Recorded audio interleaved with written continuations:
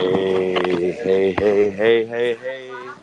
Um, I low key felt like Fat Albert just now, saying hey. But anyways, what's up with y'all? What's up with everybody? How y'all doing? Shout out to Nick Spaces. I started this podcast today because today I wanted to talk about um, championship rosters. I seen a lot of tweets lately just talking about Jalen Brunson, Julius Randle,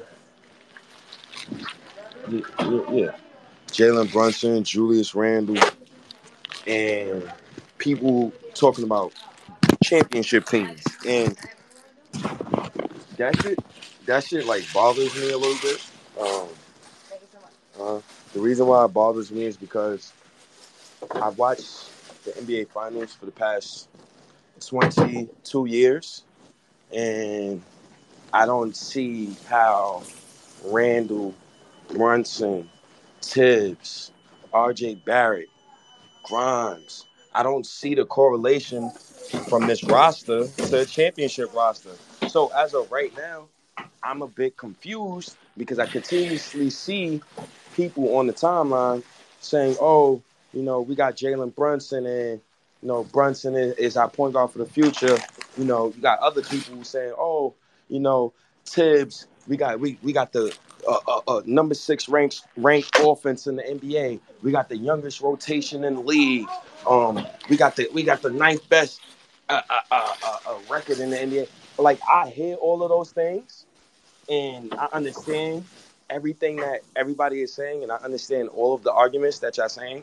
But like, I listen to your arguments, and I'm starting to disregard it. No disrespect to anybody, but when I think about championships and championships teams, um, I think about the one and the two options specifically, right?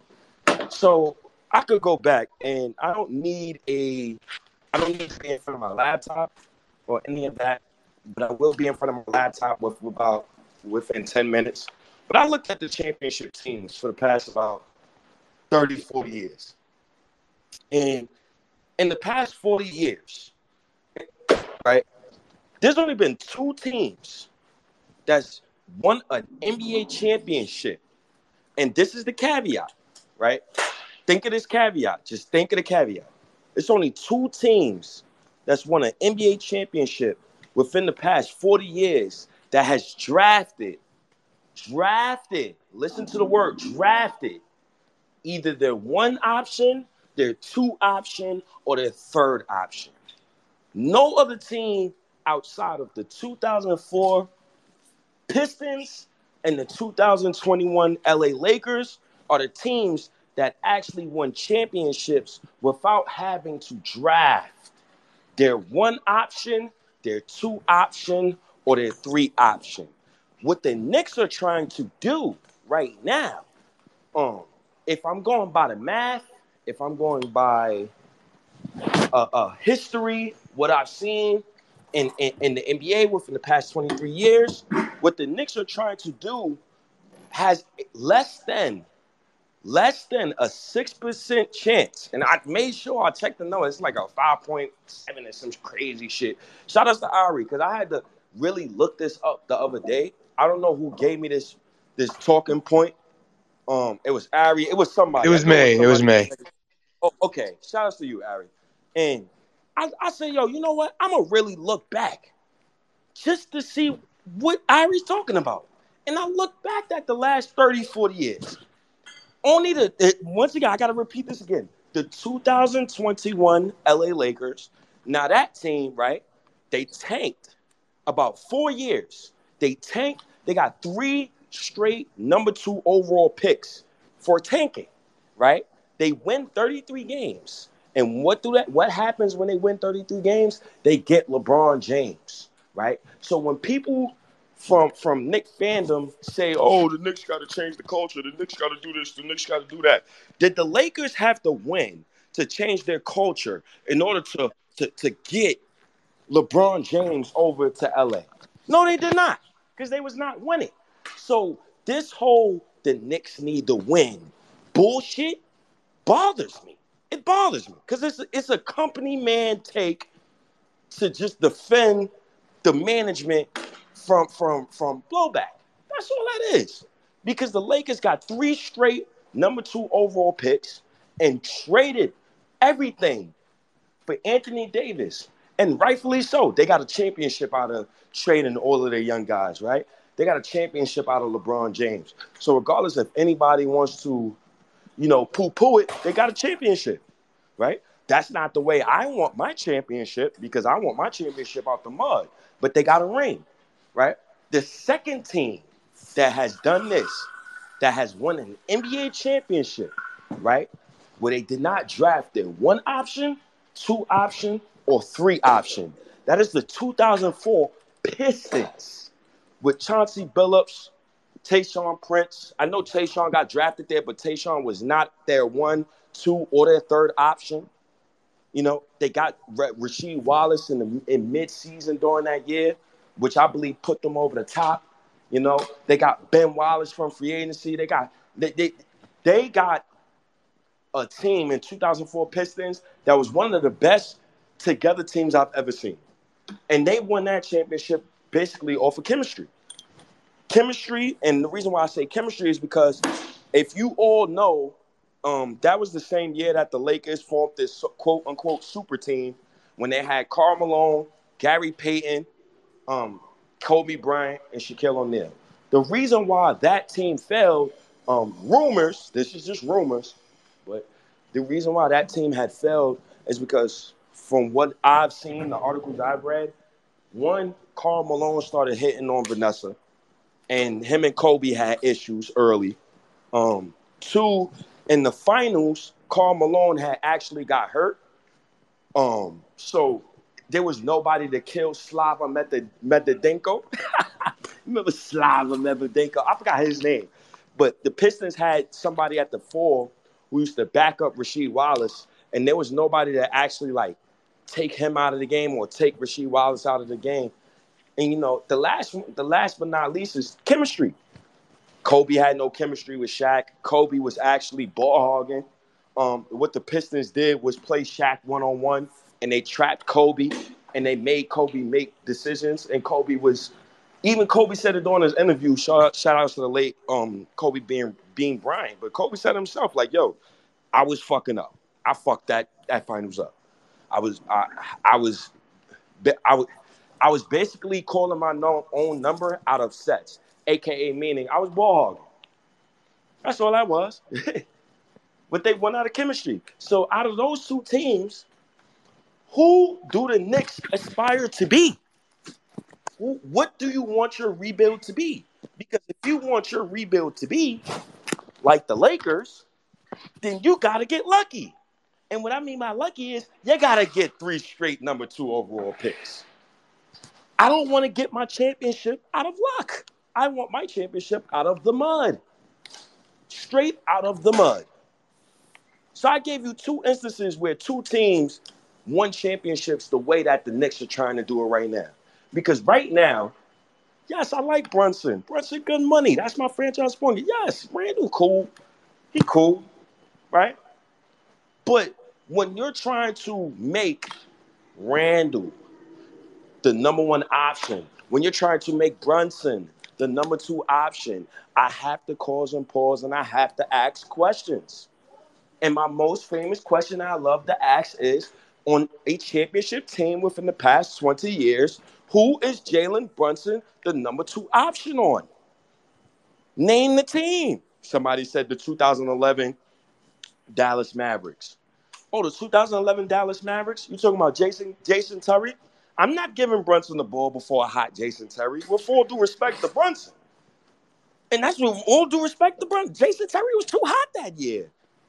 Who he starting over? Jason Kidd? I'm not putting the ball in Brunson's hands before Jason Kidd. I don't need Nick Goggles to say that. Who gives the ball to Jalen Brunson before Jason Kidd? I dare you tell me you'll give the ball to Jalen Brunson before Jason Kidd. Come on. Come on. So what do we want? I be confused sometimes when Knicks fans say, I'm just happy with a first round exit. How are you just happy with a first round exit? If you're a 90s Knicks fan, how are you happy just to be here? So when you was watching Patrick Ewing getting punched in his mouth and the Knicks didn't give that man no help, who was a generational talent, by the way, they probably held John Starks untouchable for certain players in the league because they were scared about the fan blowback. You're watching Black Jesus punch Patrick Ewing in the mouth every year in the playoffs. You don't want to make a trade. You're just going to keep the same team that you got because you think you good. Do you want to go through another era like that? Do you want to go through a decade where, yes, okay, trade R.J. Barrett. Go get me Zach LaVine. Do you want another decade where all you have to show for it is, well, John Starks, he went 2 for 18 in Game 7 in the finals. At least we touched the finals. You want another decade of that? I don't want to. What is this? What are we rooting for? And it's nothing against Brunson, but I'm not even looking at Brunson for the second half of the season. I'm actually looking at Tom Thibodeau and R.J. Barrett. So I'm really alarmed at the way this coach coaches certain players. Yes, Brunson gets his points out the mud, but can Brunson make anybody around him better? That's an issue I have. I'm not looking for Randle to make nobody else around him better. He's not a point guard.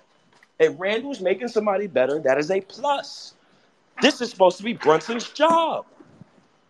Tim Thibodeau's job is supposed to put your players in positions to succeed. He only puts vets in positions to succeed. And the crazy shit is, I was reading the debate earlier. And the debate was kind of like annoying me, personally. And the reason why the debate was annoying me is because these dudes were, my guy Shannon, my guy A, they was having a debate. So Shannon was talking about, Shannon and Tremel, they was talking about, the Knicks, we're on our way. We're on our way. We could win a championship. We could do some things. And the man was comparing Julius Randle to Giannis Antetokounmpo. And the man said to him, do you know Giannis and Randle is the same age? And when I hear a rebuttal like, well, it doesn't matter if they're the same age, I still think Randle and these boys can. What are you trying to say? At one point, Michael Jordan and Patrick Ewing was the same age. You think they was the same caliber of player? Sometimes you just got to accept the truth. A lot of fans don't really like to accept the truth. There's no way you're going to tell me Brunson and Randle's going to win a championship. If these boys get out the first round, I swear to God, I'm coming outside with a Julius Randle jersey. I swear to God I would. Because I want to see it. But I don't see it with this team. Randle and Brunson, they wouldn't be top 2 options on the 2000 Lakers. No way in hell. Matter of fact, let's skip from 2000 to 2003. Randle and Brunson, I don't even need a fucking computer for this. Those 2 boys would never be a top 2 option on that team. So we're going to go skip right next to the 2004 Pistons. No. Right after the 2004 Pistons. Who you want to skip to? The fucking Spurs? Ain't no way in hell I'm giving Jalen Brunson the ball before Tony Parker. You could kick fucking rocks. You giving Julius Randle the ball before Ginobili? You go fuck yourself. Respectfully. The 2006 Miami Heat. 2006 Miami Heat had D Wade and Shaquille O'Neal. I'm not giving Randle or Jalen Brunson the ball before either one of those guys. The 2007 fucking Spurs. Let's skip over that team. Even the 2007 Cleveland Cavaliers. Okay, Jalen Brunson might be the second option on that team. But when you got a 20, 21, 22-year-old LeBron James, it shouldn't matter about who the fuck else is on your team because you got a generational talent.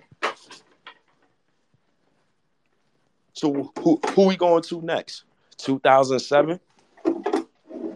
What? I think 2007 was the Spurs. Once again, these boys was winning championship. 2008. the Boston Celtics. On God's green earth is anybody giving the fucking basketball to Brunson or Randall before Paul Pierce, before Ray Allen, before Kevin Garnett? No, you are not. If you do, maybe your Twitter handle is NYK Mentality, and you got another stupid ass stat for me that you want to share, talking about how good Tibbs is. Maybe you got one of those. Because only a dickhead will want to give Jalen Brunson the ball before prime Paul Pierce. Some of you dudes anger me on this app. Anger me.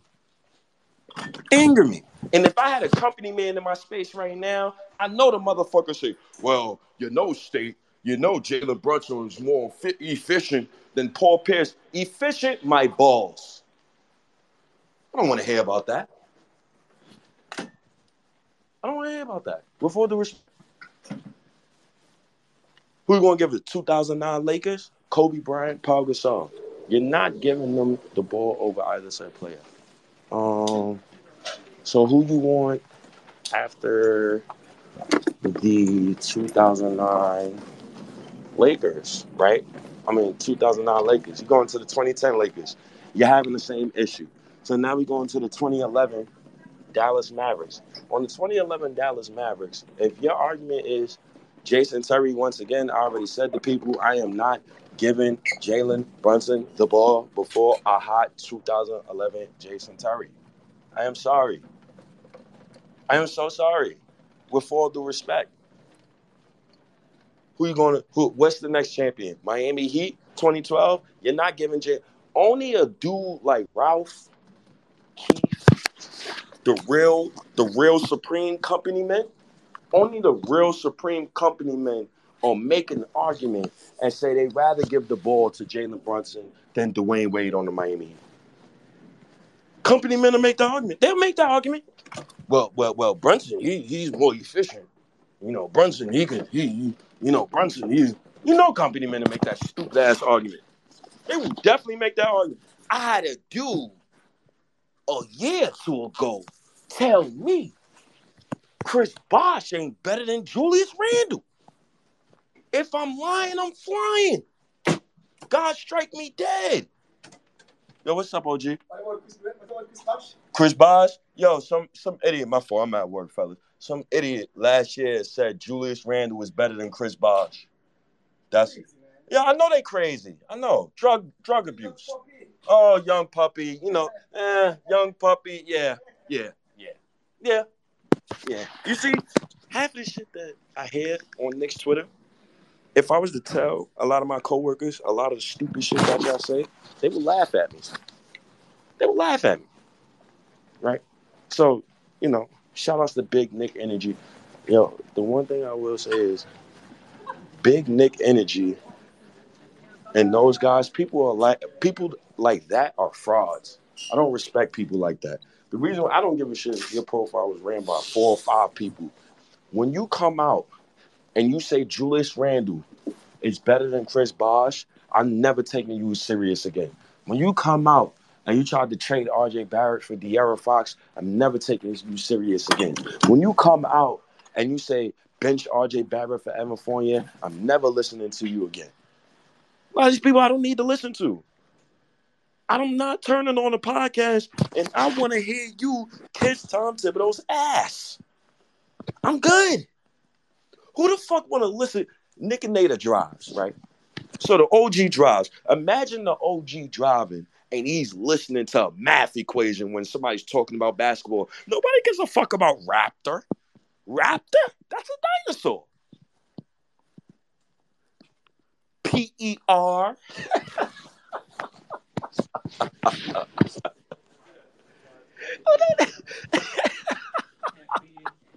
He got a Raptor of 0.5 and 6.15 win shares. Nobody don't give a shit about that, man. Nobody don't give a shit about that, man. Very annoying. Very, very annoying. And the crazy shit is, I'll give y'all an example. Julius Randle. I have never got on Julius Randle about his efficiency. I don't care about efficiency. I genuinely don't care about it. Some of my favorite basketball players of all time is inefficient. Allen Iverson, inefficient. I watched Kobe Bryant win a game 7, shooting 4 for 28 from the field versus 3-4 Hall of Famers. Inefficient. I don't care about efficient. Efficiency, smishency, tishency, titusy, smitesy. I don't give a shit about that shit, man. I'm not going in the barbershop asking my barber about LeBron's true shooting percentage. That shit is stupid. So let's keep going. You go to the 2015 Warriors, right? Shout out to the Warriors because when winning the championship, it always takes luck. It's a lot of luck involved in winning the NBA championship. There was a lot of luck involved in LeBron James coming back from 3-1. It's a lot of luck involved in even Draymond Green just getting hurt, you know? I mean, not even hurt, getting suspended. It takes a lot of luck for Kyrie Irving to hit that shot. It takes a lot of luck in order for Stephen Curry, on his way to his first championship, face every single point guard who was injured. Literally, he played no starting point guards that year he won the championship in 2015. Literally. Go do your homework. So it takes a lot of luck. You giving Julius Randle or Brunson the ball before Klay Thompson and Draymond Green? Only a company man will say he'll give the ball to Klay Thompson or Draymond Green. He'll give the ball to Jalen Brunson before Klay Thompson and Draymond Green. Company men will say it. And they'll make an argument, too, because they'll give you some bullshit stats. You know how company men do. Well, Jalen Brunson, he's averaging 22 and 6. You know how the company man vibes? Company men value stats. I don't value stats that much. I value the eye test because I watch a lot of basketball, right? For example, if I told you right now that Brunson, Grimes, if I told you right now that Brunson, Grimes, and R.J. Barrett all has the same defensive rating, but you only see a lot of R.J. Barrett tweets, how would you feel about that? And if you think I'm lying, go check StatMoose right now. Go check StatMoose right now. Go check it right now. Go check that shit. Just to make sure, like, yo, State be on some bullshit. Go check the stats. That's why when people be like, yo, you don't know basketball, just because I don't regurgitate or throw up math stats all the fucking time, don't think I don't know the stats, bro. Because I do. I do. And I know Julius Randle got one of the best defensive ratings on the Knicks. Do I view Julius Randle as a defender? Fuck no. Julius Randle can't defend his life if it saved him. He defends with effort. He's given effort. I don't view him as a defender. It's the difference. Right? So, back to the conversation at hand. 2015, Warriors, Jalen Brunson, Randle, you're not getting the fucking ball over Curry, Klay Thompson. No. 2016, who? Kyrie Irving and LeBron King James? You better fuck off. And it's crazy because all of the teams I just named literally drafted their one option or their two option on their respective team. Every single team that I just named. Golden State drafted Steph Curry. That's their championship one option. Kevin Durant don't count. He's a championship 2 option. You know how he's a championship 2 option? Because championship 2 options, those dudes, right? Those dudes only win championships when they get next to the championship 1 option of Steph Curry. He left a team that was up 3-1 to go join a team where he lost his 3-1 lead to join a championship 1 option. That is a fact. Yo, Jamal, I use your charger piece real quick. That's a fact. He left that shit. He left the one. Come on now. Russell Westbrook, he's another one. He's a championship 2 option. Kevin Durant, championship 2 options. Championship 2 options will never win a championship if you keep collecting championship 2 options and trying to put them together. You will never win a championship. Ever. You could put 1 million championship 2 options together. You will not make a championship 1 option out of that. That's why with Knicks fans And, like, y'all kill me when y'all say, "Oh well, we could get a third person to supplant Julius Randle, this, that, and the third." One, y'all need to realize once Randle got that almighty fourth seed, he has the biggest nuts in MSG. In MSG, it's him. I got y'all to the playoffs. Who the fuck is you to tell me? Give me the fucking ball.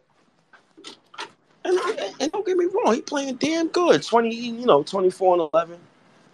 You know, he playing damn good. He playing his ass off. But that's not going to lead to nothing significant. And the way the Knicks operate, if Randall was a better basketball player, if he was just more elite, good afternoon. Hey, I'm good. And you? That's good. If Randall was more elite, I wouldn't have no problem with the Knicks putting him as the face of their franchise. I wouldn't have no problem with it. I wouldn't have no problem. When I say stuff like his stats is inflated, it's not to really disrespect him. It's just to put stuff in perspective. If he was on a championship team, would he average the same stats he's averaging now? No, he would not. No, he would not. Only a sicko like Ralph would say some dumb shit. I don't even want to call it dumb, but only a sicko like Ralph would say some silly shit like that. Like, oh, he'll still average 24 and 11 on the Golden State Warriors. No, he would not. Oh, Brunson, he'll still average 22 and 6 if you got a champion. No, he would not.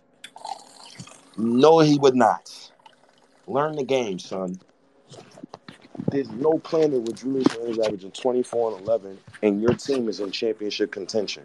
What multiverse do y'all live in?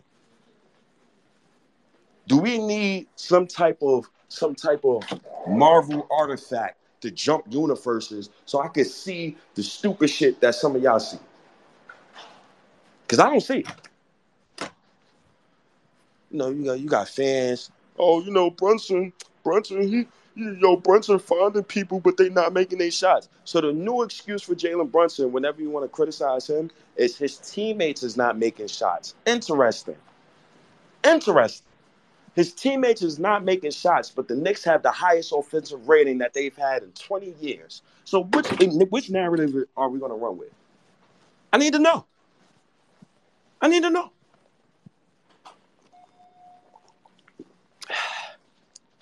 would love to know. Let's get back to the conversation at hand. We're going to skip, out of respect for Brunson and Randle, I'm going to skip the 2017 Warriors and the 2018 Warriors. It's pointless to even talk about those two teams. Pointless. Only a company man will say he will give the basketball, right, to Jalen Brunson over Kevin Durant. I know a company man will say it. I know what I'm going to say. Yo, there's a dude on this app right now that would say some dumb shit like that. I know it. I feel it in my heart. So let's skip over those two. 2019 Raptors. First of all, the 2019 Raptors drafted Pascal Siakam, and they drafted Fred VanVleet. So Pascal Siakam was the second option on that championship team. So my point stands still. They drafted the championship 2 option, right, and developed them. That's what they did. That is a fact. This shouldn't be debatable, right? You got people like Tony. He commented under the tweet. Well, you know how Tony talk. Well, that's a bunch of bullshit, and I tell the truth. And the truth is, right, that the Knicks, right, they did all the necessary moves, right, and I don't want to hear that shit, man. So I don't be wanting to hear some of that shit. Some of these dudes be talking, man. With all due respect, I go into a space, I genuinely don't want to hear from NYK Mentality. Genuinely don't. I genuinely don't want to hear from him because he has the same talking point that all of the company men have. All of them. Just like how negative Knicks Twitter, this is the funny shit too. You notice how people come at negative Knicks Twitter and they say, oh, well, Ari, oh, well, State, you got the same talking point, this, that, and the third. Don't y'all notice positive Knicks Twitter got the same talking points? They got the same talking points. Tibbs did a good job. Okay, cool. How did he do a good job? Well, Tibbs is the first winning coach in the net on the Knicks since Mike Woodson. Tibbs is the first Knicks coach to have the Knicks 33-27 after a decade. You know, Tibbs is the first this, Tibbs is the first that, Tibbs is the first this, Tibbs is the first that. Okay, what is Tibbs' playoff record? It is well below 500. Why is Tibbs' playoff record well below 500? Somebody gave the argument that, oh, well, he ran into LeBron James. Didn't his Chicago team have more wins than that Miami Heat team? Could have sworn Tibbs had a couple of All-Stars, too. So which one is it? Did Tibbs have a couple of All-Stars in Minnesota? I'm confused. And the funny thing about my coach, that R.J. Barrett, these R.J. Barrett trade bullshit things, that pieces that I read, these shits kill me because fans make fun, right? You can make fun of R.J. Barrett. You can say you want to trade him. You can say that you want to do this. You can say whatever you want to say about the young man. But when you trade R.J. Barrett, you trade him for a guy like Zach LaVine, what is your future like then? So that's when I'm going to flip it on to you, and I'm going to say to you, do you like the product that you're watching? Do you genuinely want to see Zach LaVine look off Randle for a contested three-pointer? Because I don't, me personally.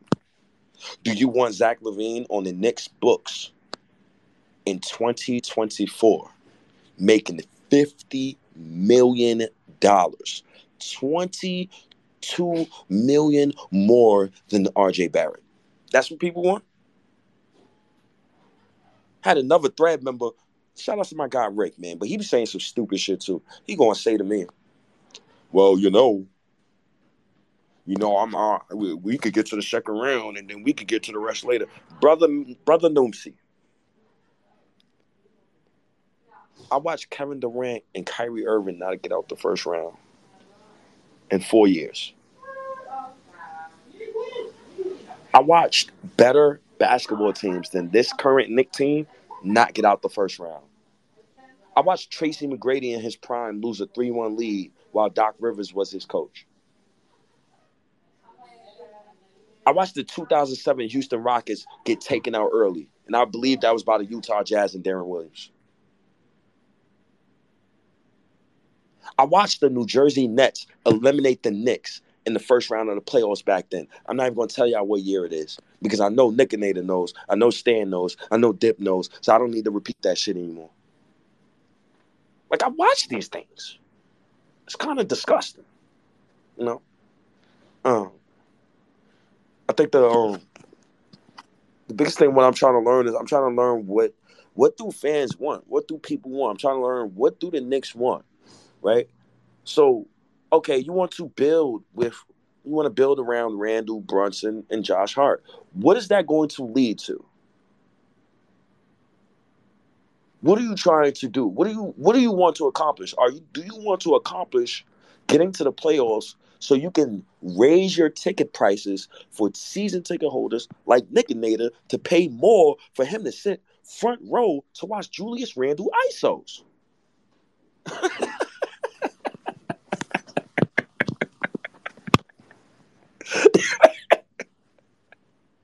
You got people like Tremel.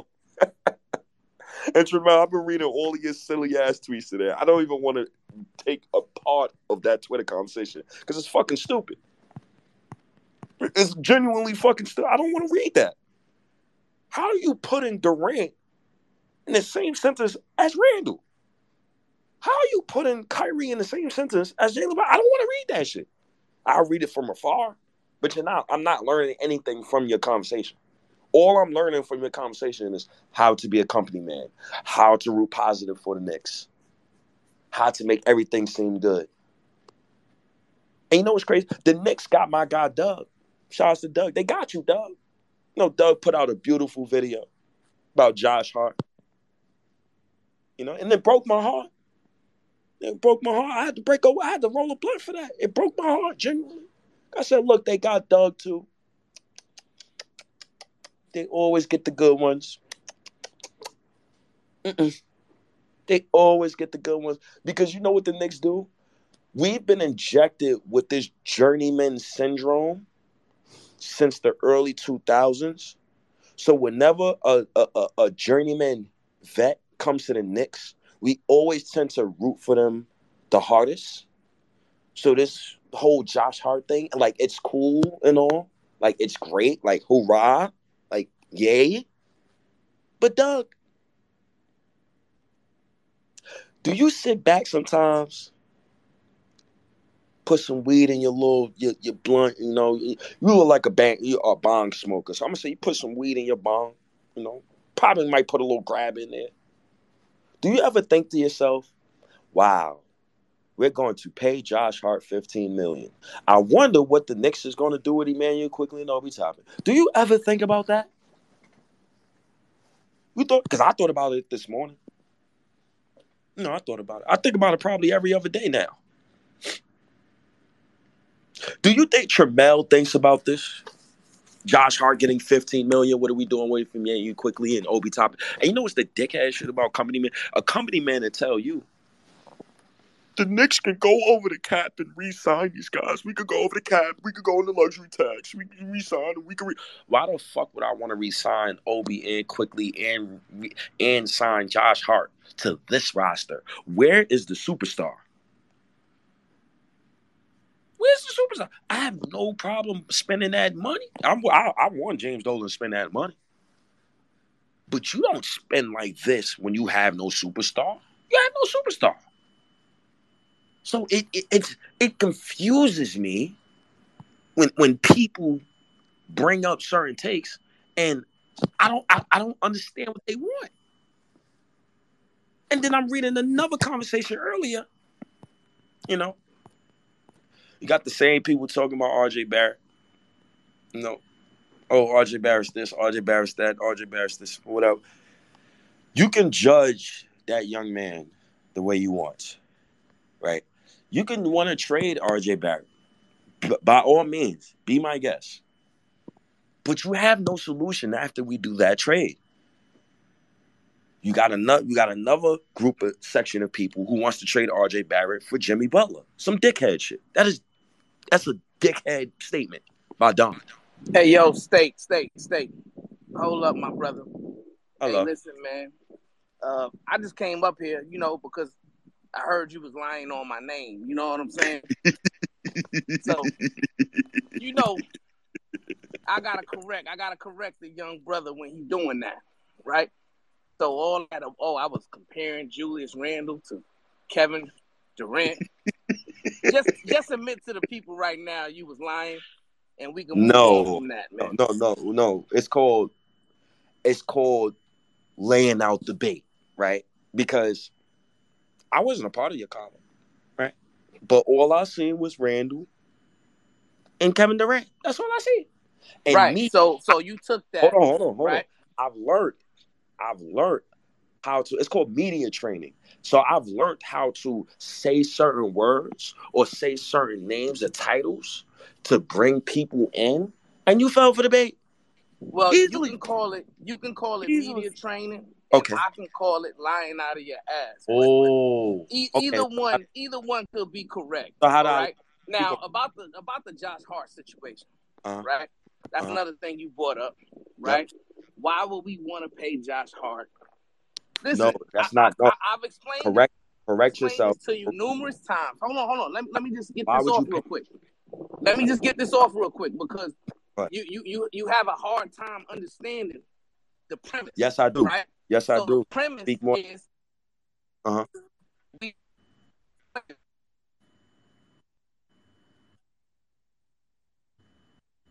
Tramel, you're killing me. Tramel, I don't know if you're in the East River. You're killing me right now. You're killing me. Can you hear me now? I don't know where you at, but it sounds like you're in a dead spot, Tramel. I think you gotta go back down and come back up. Because I genuinely can't hear you. But I peeped into your conversation. Tramel, you tried to basically say that the trajectory of Julius Randle and Jalen Brunson is that of Kevin Durant or Kyrie Irving. Now, if you didn't say that, you could come up here and explain yourself, because that's what I seen from afar. And I totally disagreed with that take. So that's the reason why I need you to vividly explain what you was trying to say with that take. Because on no planet, Julius Randle has never done anything close to Kevin Durant. Now, if your argument was Julius Randle and Jalen Brunson is still getting better, that may be true, right? That wasn't, none of that was the argument. So that's what I'm saying. I don't even want to stick there because none of what you said, all that, none of that was the argument.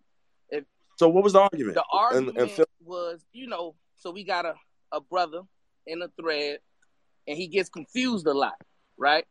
So he seems to think that Julius Randle and Jalen Brunson is old in NBA years, right? And I was explaining to him that these guys are considered young veterans.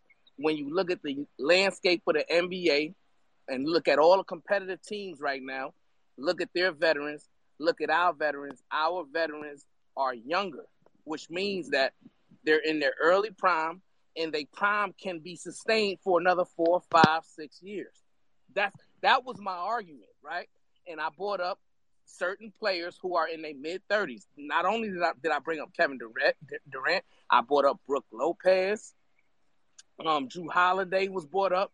There's other players who were brought up in that conversation. And it was. So let me stop you real quick. That's why I got annoyed with what you said, because you can't compare a 28 Julius Randle and his trajectory to a 28-year-old Julius Randle. So I think that's where you lost me. But it ain't about a trajectory. It's about sustainability within prime. So, listen, sustainability. If you want to understand the argument, you got to understand the premise, right? So I'm talking about sustainability in the NBA.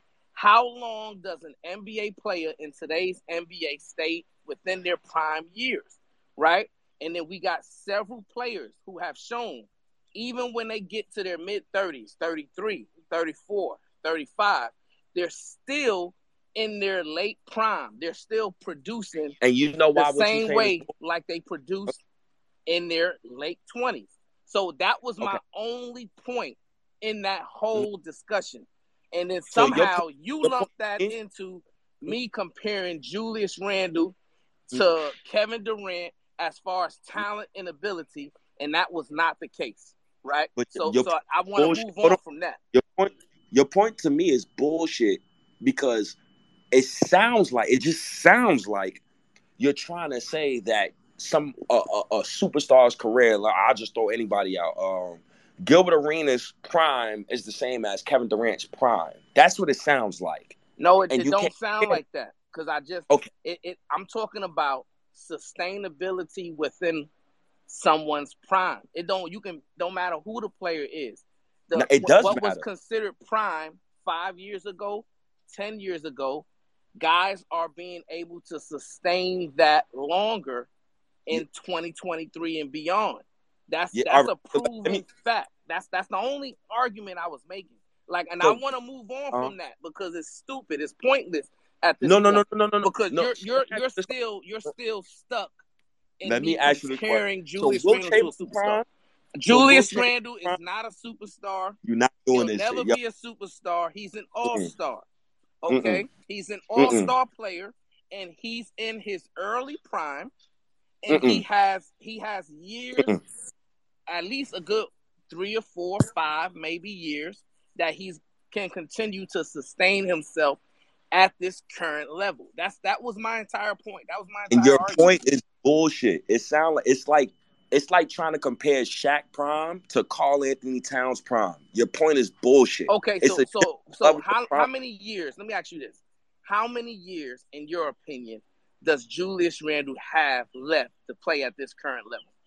I don't care about how many years. No, that's left. The argument. No, listen, because don't tell me you don't care. I'm talking about the argument is sustainability, not talent, not ability. I asked the question: how many years? It wouldn't matter. How many years do you think Julius Randle has left to play at his current level that he's playing right now? No, he can play at this level for the rest of his life. He will never be prime Kareem Abdul-Jabbar. It's a difference between, your premise is ridiculous. And that's not my point. See, that's what I'm saying. You're still lost in the sauce, because that Harlem. Where'd you go to school? Your point is bullshit, man. Where'd you go to school at, brother? No, bro. First of all, I went to Wiley. Then I went to Manhattan Center. Your point is bullshit. And the reason why your So, point is bullshit do you because you can't understand that I'm not I saying understand what that? you're saying. I What understand am what I you're saying. saying? I'm not Okay, angry. tell me what I'm saying. Bro, you trying to say that sustainability can happen across for all NBA players. That's cool. Like, that's cute. But what I'm saying to you is I don't give a fuck about your sustainability because Shaquille O'Neal's prime is different from Mitchell Robinson's prime. That's what I'm saying to you. The level of player As is far as what talent, yeah, that's not my argument. I understand that. That's not. Listen, we don't disagree there. Do you understand that? I'm not now, disagreeing I with your understand. point.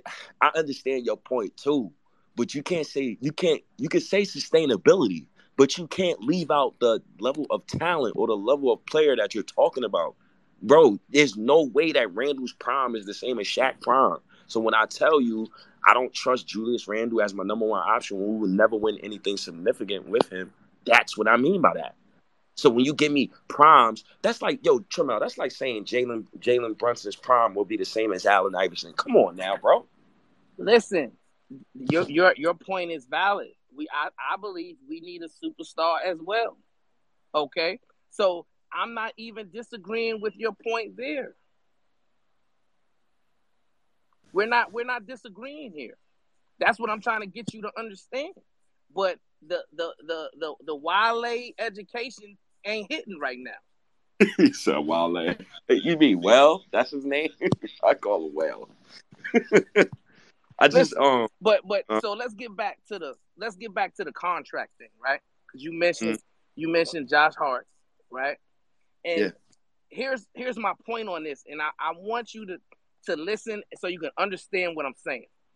We have two players who are coming off the books within the next 2 years.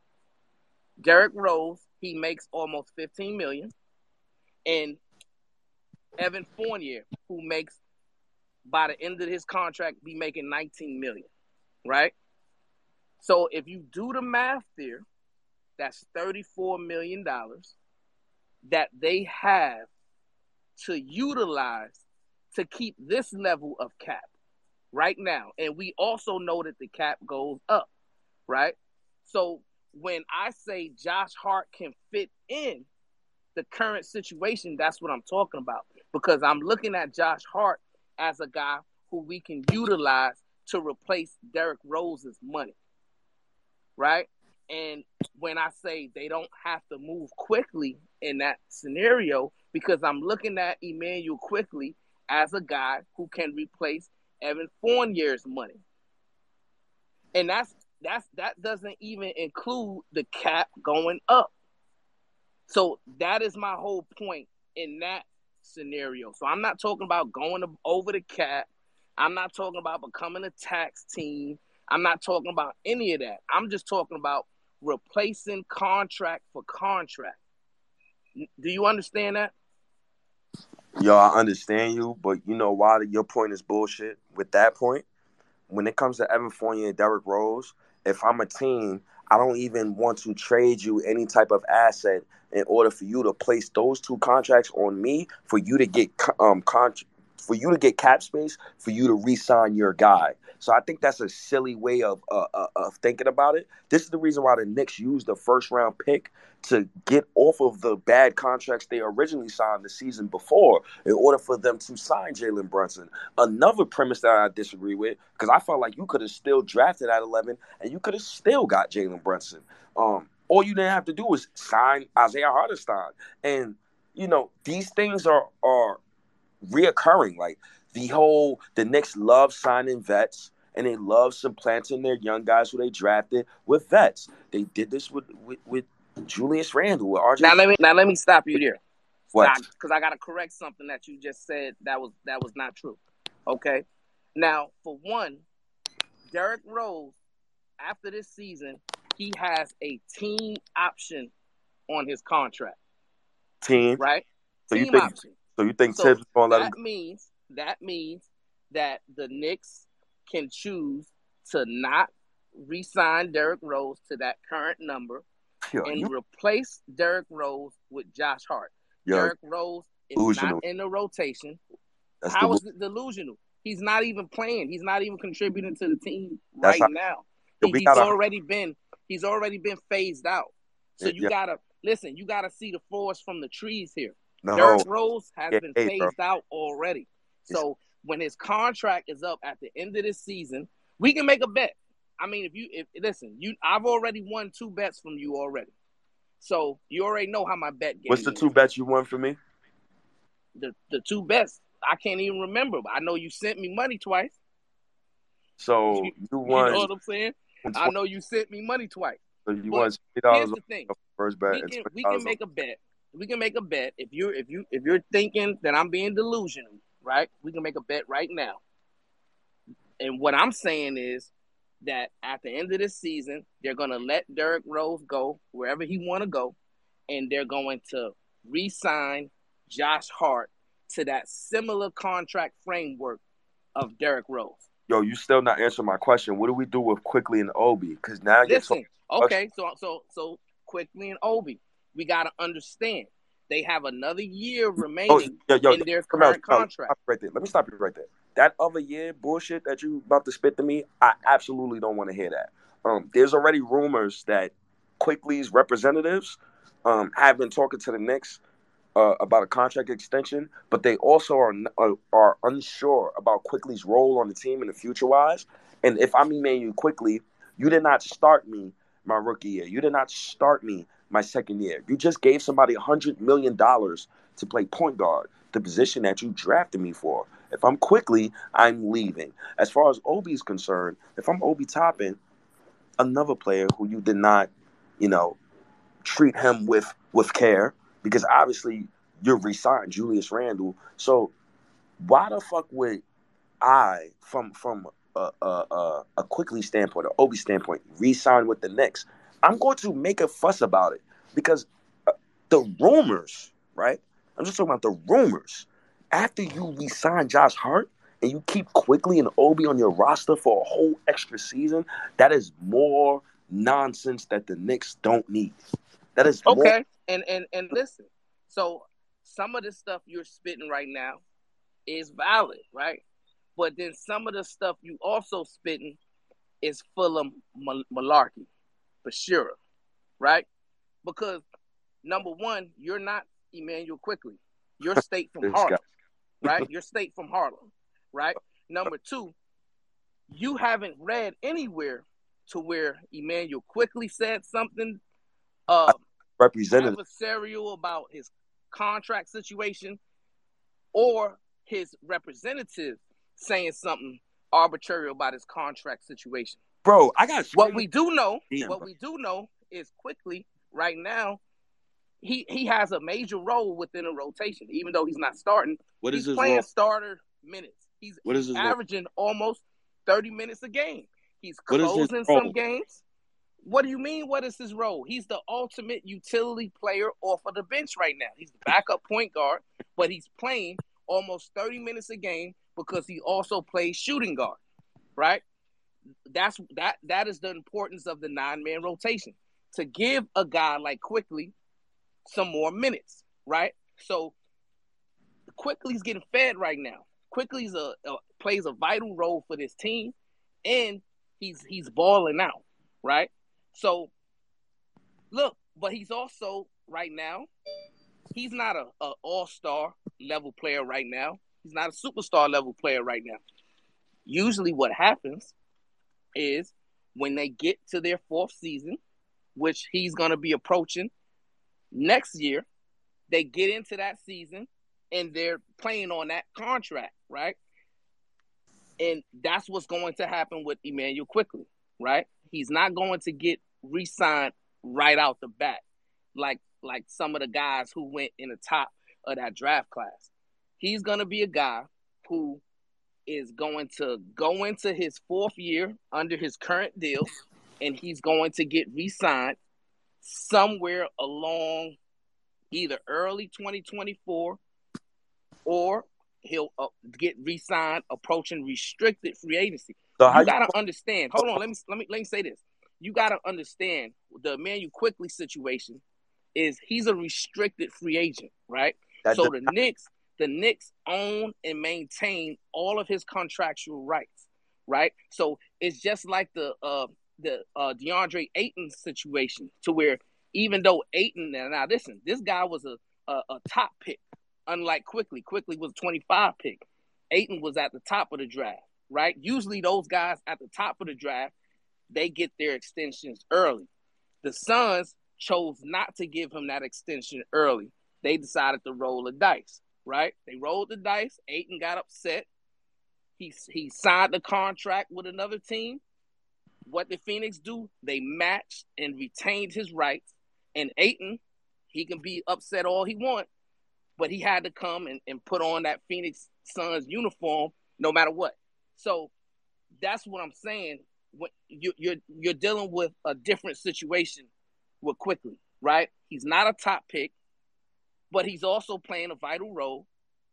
He's also going to get paid. He just got to wait a little bit. That's all. But listen, he's going to get a 4-year type deal, probably a little longer, maybe 4 or 5 years, and he's going to be taken care of. I don't have any. Listen, I don't have any worry. I don't have any worry. I don't worry about Quickly at all as far as getting re-signed, getting traded, none of that stuff. You just told me to not speak for Quickly, but then you just told me that Quickly is willing to wait another year to get paid. No, I didn't say he was willing to wait another year. What I said is he is a restricted free agent, approaching restricted free agency on a rookie deal. He doesn't really have much options here. He doesn't have the option to go anywhere else. The Knicks own his contractual obligations. That's what I'm telling you. It's a different situation, right? Unlike Josh Hart. See, Josh Hart, at the end of this season, he becomes an unrestricted free agent, which means the Knicks do not own his contractual rights. He can go anywhere and get a contract from anywhere, and the Knicks couldn't do anything about that. Immanuel Quickley's situation is much different. The Knicks are in a driver's seat in that situation. So that's why when people bring up any Quickly discontent or worries about Quickly, whether he's going to be re-signed or traded, I don't worry about that because the Knicks are in total control of his contractual situation. That's all I'm telling you. We'll see, man. Yo, Udoka, what's up, yo? I see you pulled up. I'm so sorry. That's all right. No, just on the last point, with regard to what the Knicks are trying to do, in signing R.J. Barrett, and whether or not I agree, with the benefit of hindsight, I probably don't, but I'm trying to treat their homegrown talent properly. If you were to do a redraft for the 2020 draft, I don't see Immanuel Quickley going any lower than number 7, maybe even top 5. I see the way DeAndre Ayton came back and the absolute crap chemistry on the Suns as a result of the way they treated him poorly and let him go into free agency and get an offer sheet and have a promise of a rosier future somewhere else, just to sort of say, fuck you, you're done, I'm matching it. And I would be appalled if the Knicks did what the Suns did, and I think that would leave a bad taste in any. Nobody on this team deserves that type of bullshit. Least of whom is Immanuel Quickley. The other thing I would say is, Immanuel Quickley. It's too small sample size, but his minutes went from mid-30s to mid-20s after Hart joined the team, and I don't know, what to make of that. I'm gonna keep a close eye on it, but if he sees like a 30-40% reduction in his minutes because of the Hart addition, I'm gonna be pretty upset. Oh, you might as well start getting upset now. Quentin Grimes hasn't touched 30 since Josh Hart been a Knick, right? Hey, side chick, can I ask side chick a question real quick? Oh God. Hey, side chick, how you doing? I'm good. How are you? I'm doing great. I'm doing wonderful, and it's a pleasure of being able to speak to you and ask you a question, Princess. Hey, my question is this. So do you think Quickley, right, understanding what has happened to some of the other young guys on the Knicks, as far as Mitchell Robinson getting re-signed, as far as R.J. Barrett getting re-signed, as far as the Knicks showing quickly that they're going to take care of their guys. Do you think he sees that and he believes in that? Or do you think he's more of a malcontent like Ayton was, like not really believing in what the Knicks front office is doing as far as taking care of their own players? Well, it's a hard question to answer, right? Because when RJ was signed to his extension, it was clear he was a starter. His stature is sort of diminished pretty significantly with A, his piss poor play, and B, the addition of Jalen Brunson, right? He's no longer like one of the big two, but in the case of Mitchell Robinson, he's their starting center, right? And he was a 58 pick, and he's got no offensive game that he's at least allowed to demonstrate, right? I see the shooting threes, and I'm intrigued by all that. And the one crossover move he did in the course of a game, which I shudder to think what happened to him on the sidelines that, we didn't see with Tibbs. But IQ's in a different situation, right? You've got teams like the Suns actively courting him as a starter, to basically lead that squad. And, can you imagine if you're Immanuel Quickley, the opportunity to be a starting point guard on a team with Kevin Durant and Devin Booker, when you're thinking about your long-term value in the league versus being a backup and sort of fighting for minutes in a set of circumstances where, his minute allocation seems to diminish depending on who the flavor of the week that, Tom Thibodeau loves and brings in. I don't know. It's not an easy comparison. I think that Dolan has done a lot to improve the culture, for sure, with the way he treated Mitchell Robinson and R.J. Barrett, even though I would have been a little bit more transactional with R.J. Barrett. But again, benefit of hindsight, right? 2020. I think Immanuel Quickley might be a special case. I don't know that the rule can apply to him. Quick, I love Quickley too. I think that what will save him is that this regime drafted him. But at the same time, if I'm Immanuel Quickley, man, I'm not staying on the New York Knicks to be the backup, yo. I'm just not doing it. He's too good to be the backup. He's not trash. I think that's what annoys me the most. Like, dude, not trash. And he's averaging career highs across the board. So I wouldn't imagine, like, I don't know. If he loves the Knicks, I guess he would want to stay. I would love for him to stay. If he actually loves our team. His agent would be negligent not to say to him, you're doing yourself a long-term disservice after, year 4 not stepping out and taking a starting role. If the Suns like him as much as it's reported, it would be bad. It would be bad also for the Knicks not to let him go. I read, but the Suns are no longer with the financial flexibility to even offer him a big type of contract or even a big type of role with the trade that they made. Wait a second. We've got Matt Ishibin, who, is willing to blow through the luxury tax and spend whatever it takes. I don't think you can compare the two teams. One has an owner that, is hell bent on making a statement ASAP, and we've got an owner that's like quite limited by the fact that MSG is publicly traded, and he can't really, piss off shareholders by going through the cap. I never understood that not saving cap space thing because we are the largest market in America. But at the same time, I can understand why the Suns owner went all in. When you have a chance to get Kevin Durant and you got a number 1 overall pick on your roster already, and you got another lottery pick who's been playing out of his mind, you have to take that chance. Chances like that don't come often. I think that the Knicks, I just don't like the way we operate. Like, when it comes to Quickley, like, what if that like he's one of the biggest what ifs I've seen on the Knicks in about a couple of years because I quickly agree. would not I know exactly what you're gonna say. What? But because what if? But not for Alfred Payton. But what if? But not for Alec Burks. Where would he be right now? yeah, like where would he be? Like would we have Jalen Brunson if quickly I know. started his first? I know. I asked myself the same exact question. And you know, I love Jalen Brunson. That's my guy. It's my franchise point guard. But if I'm Emmanuel quickly, I'm just thinking from a quickly standpoint. I'm not staying on the Knicks. And you know, Tramel, you are right. Like we can re-sign him, but what is like if I'm his agent, and I'm just speaking like from an agent perspective, I'm not staying on the Knicks. I'm losing money if I stay on the Knicks.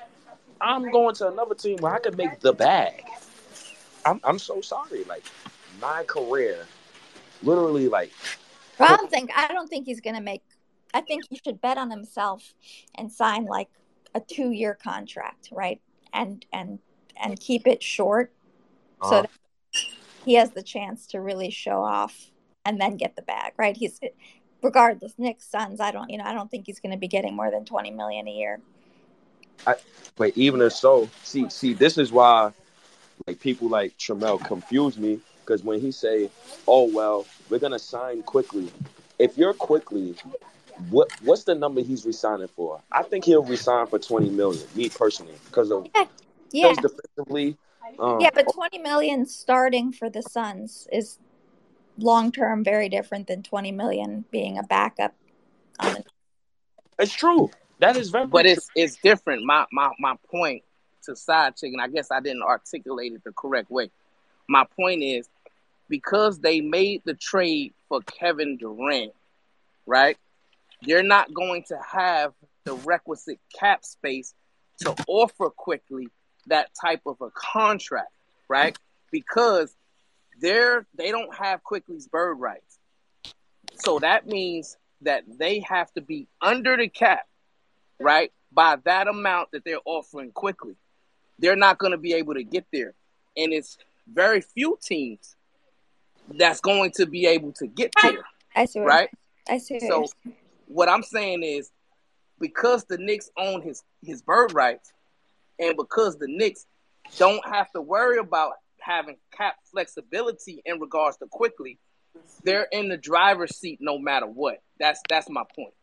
Okay, but if I'm Emmanuel Quickly and I'm offered 18 to be a backup on the Knicks and I'm offered 15 to be a starter on the Suns, I take the 15.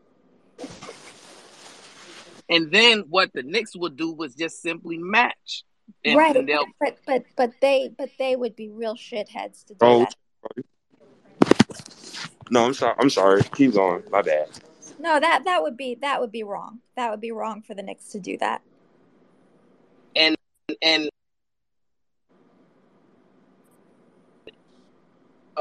I got a call. But yeah, you're right about that, side chick. It wouldn't be like, I guess, doing Quickly a favor, but at the same time, the NBA is a business. And I honestly, I don't. When's the last time you saw something like what happened with DeAndre Ayton go down? I think it's been a very long time since anyone behaved. Well, I think, but also It's if been a very long time if since you anything remember, like that. side chick, with the DeAndre Ayton situation, there was rumors that was coming out about his unhappiness with the organization from the prior season, right? So it wasn't I it remember. wasn't something that just remember. crept up during last season.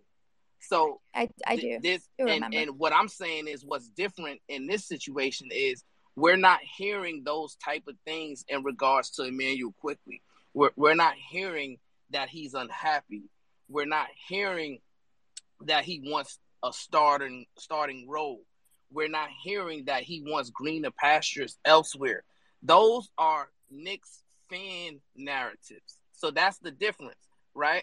So yeah, but he doesn't have to be unhappy to have his representation communicate that, look, it's not as much about the number that obviously matters as it is about the role.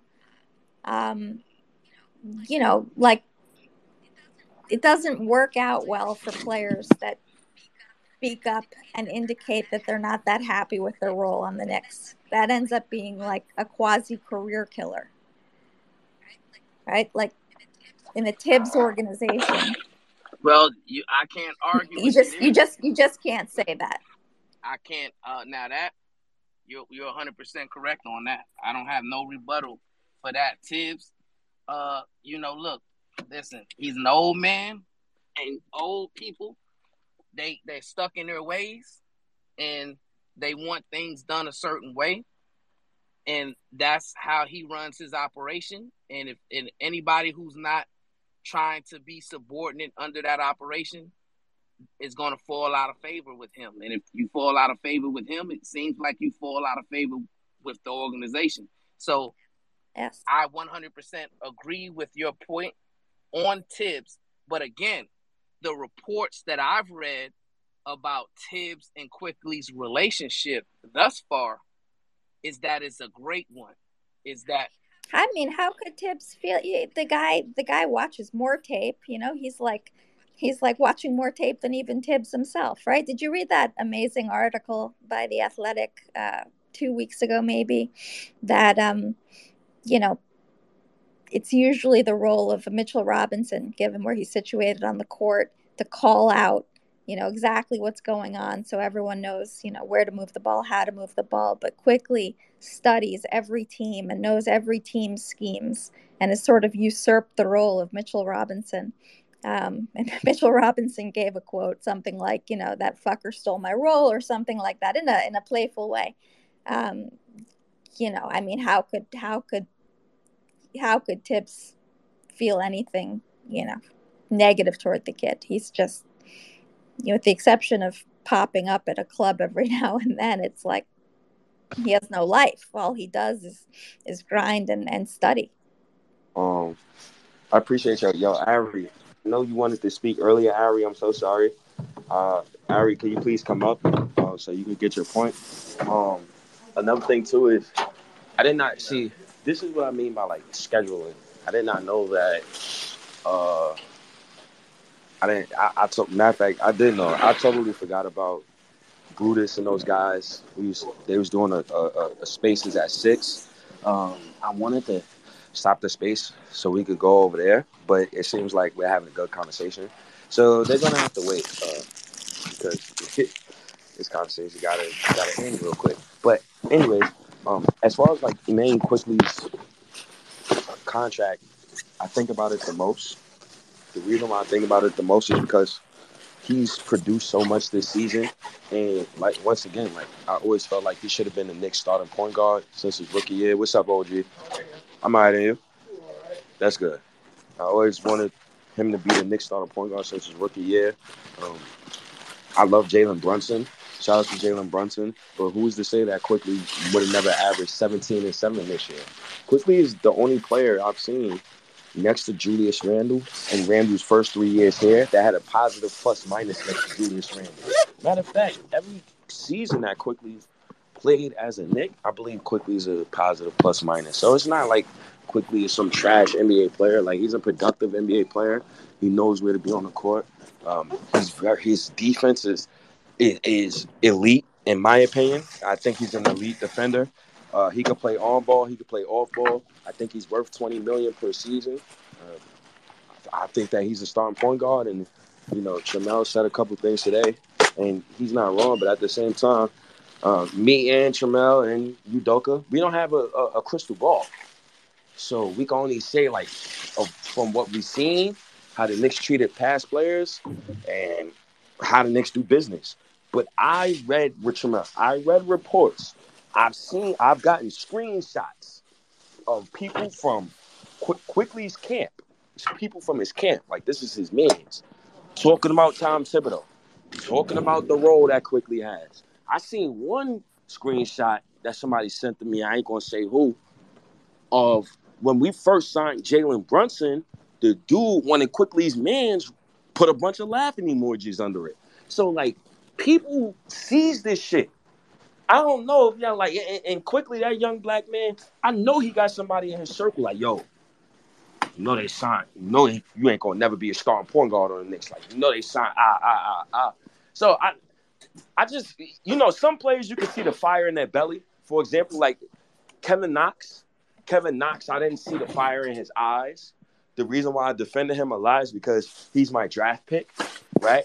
But quickly, I can see the fire in his eye. Like I can see, I can see when a player is just he thinks of himself highly.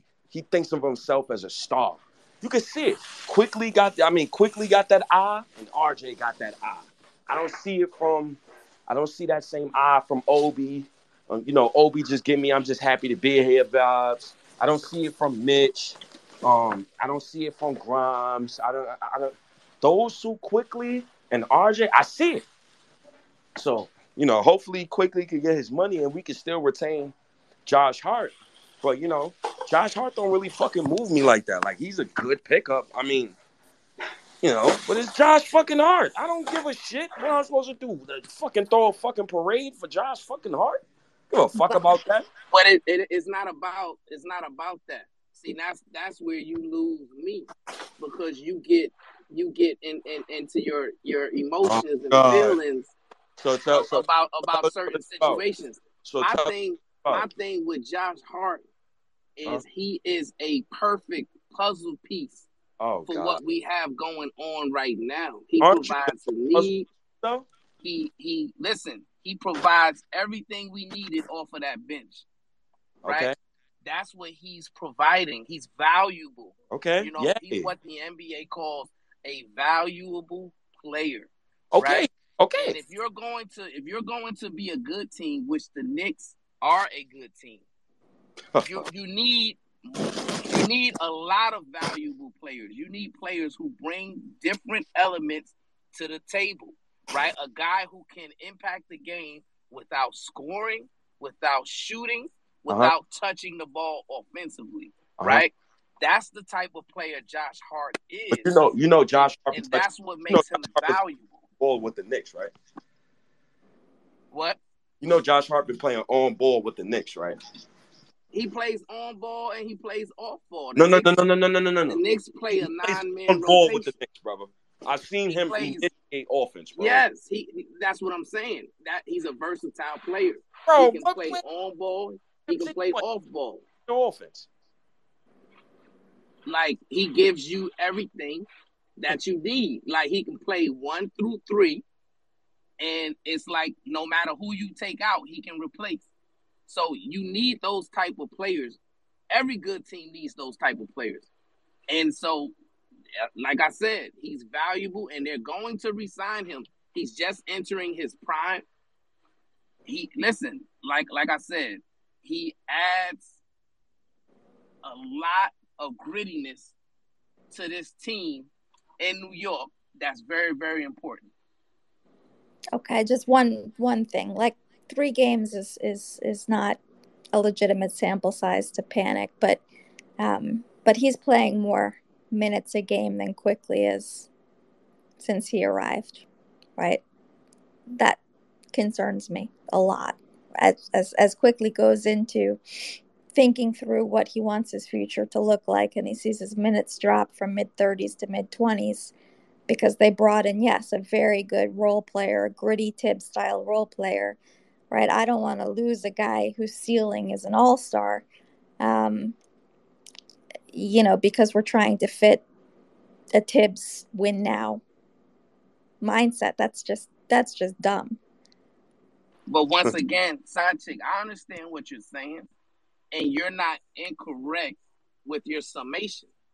What I'm saying is Quickly is not in control of that situation. The Knicks are. He's on a rookie deal. And, due to the NBA rules, and everybody knows them, the Knicks are in control of this situation.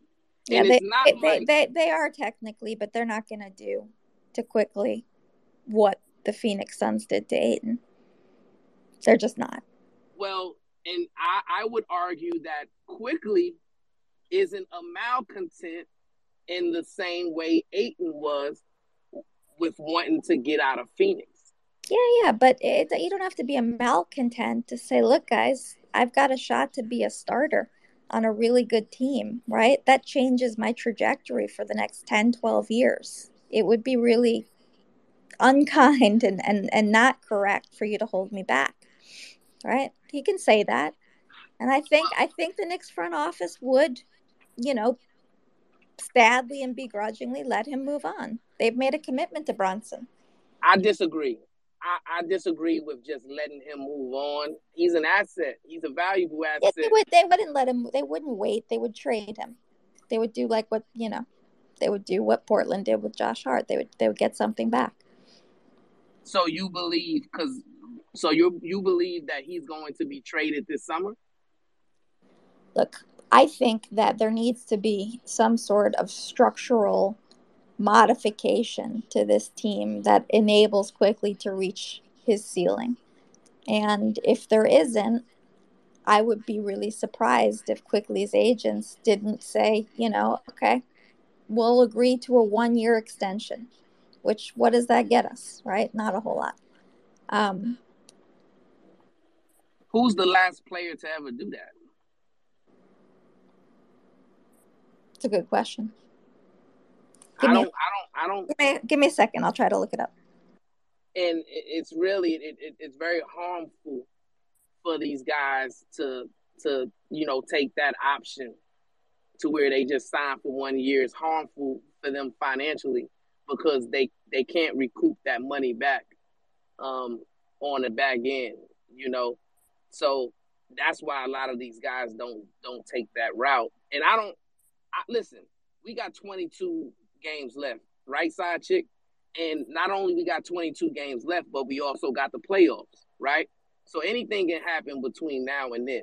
But is there another place in the NBA that lights up like MSG does in the playoffs? And that's where I'm going.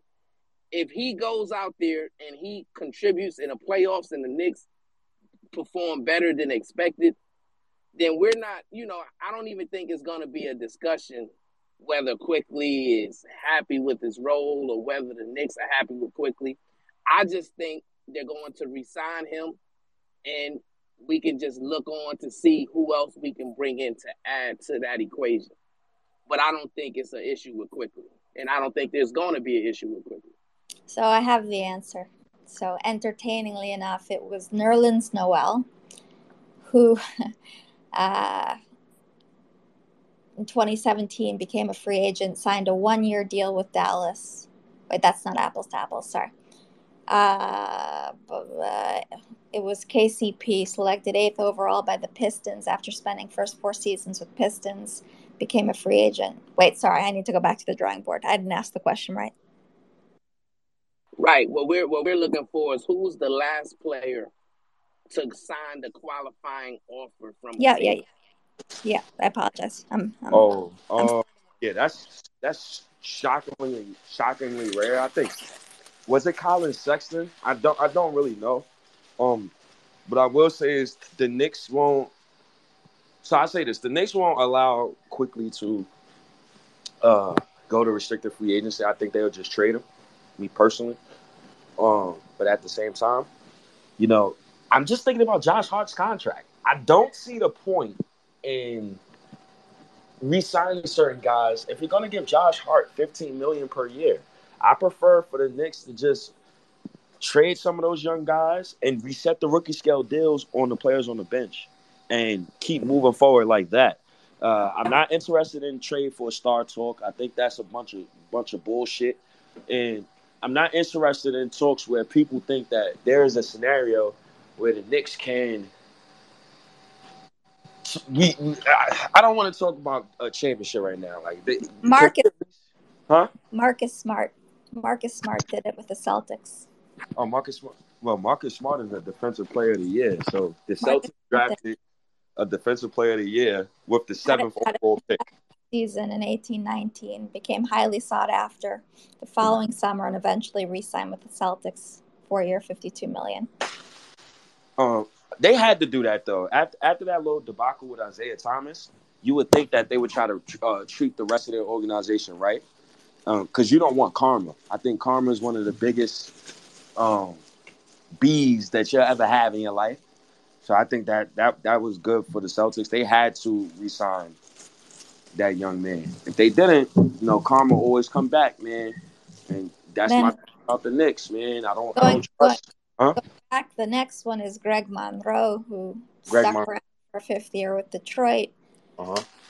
then became a free agent and signed with the Bucks a 3-year, $52 million contract. Oh, and Greg Right. Monroe. So my But point this is in an is, era where $52 million might as well be $90 million today. Oh wow. Okay. but we know it doesn't happen often, Yeah, and totally right. it I just happens, was curious. in certain situations. And what my point is in regards to Emmanuel Quickly, look, I understand.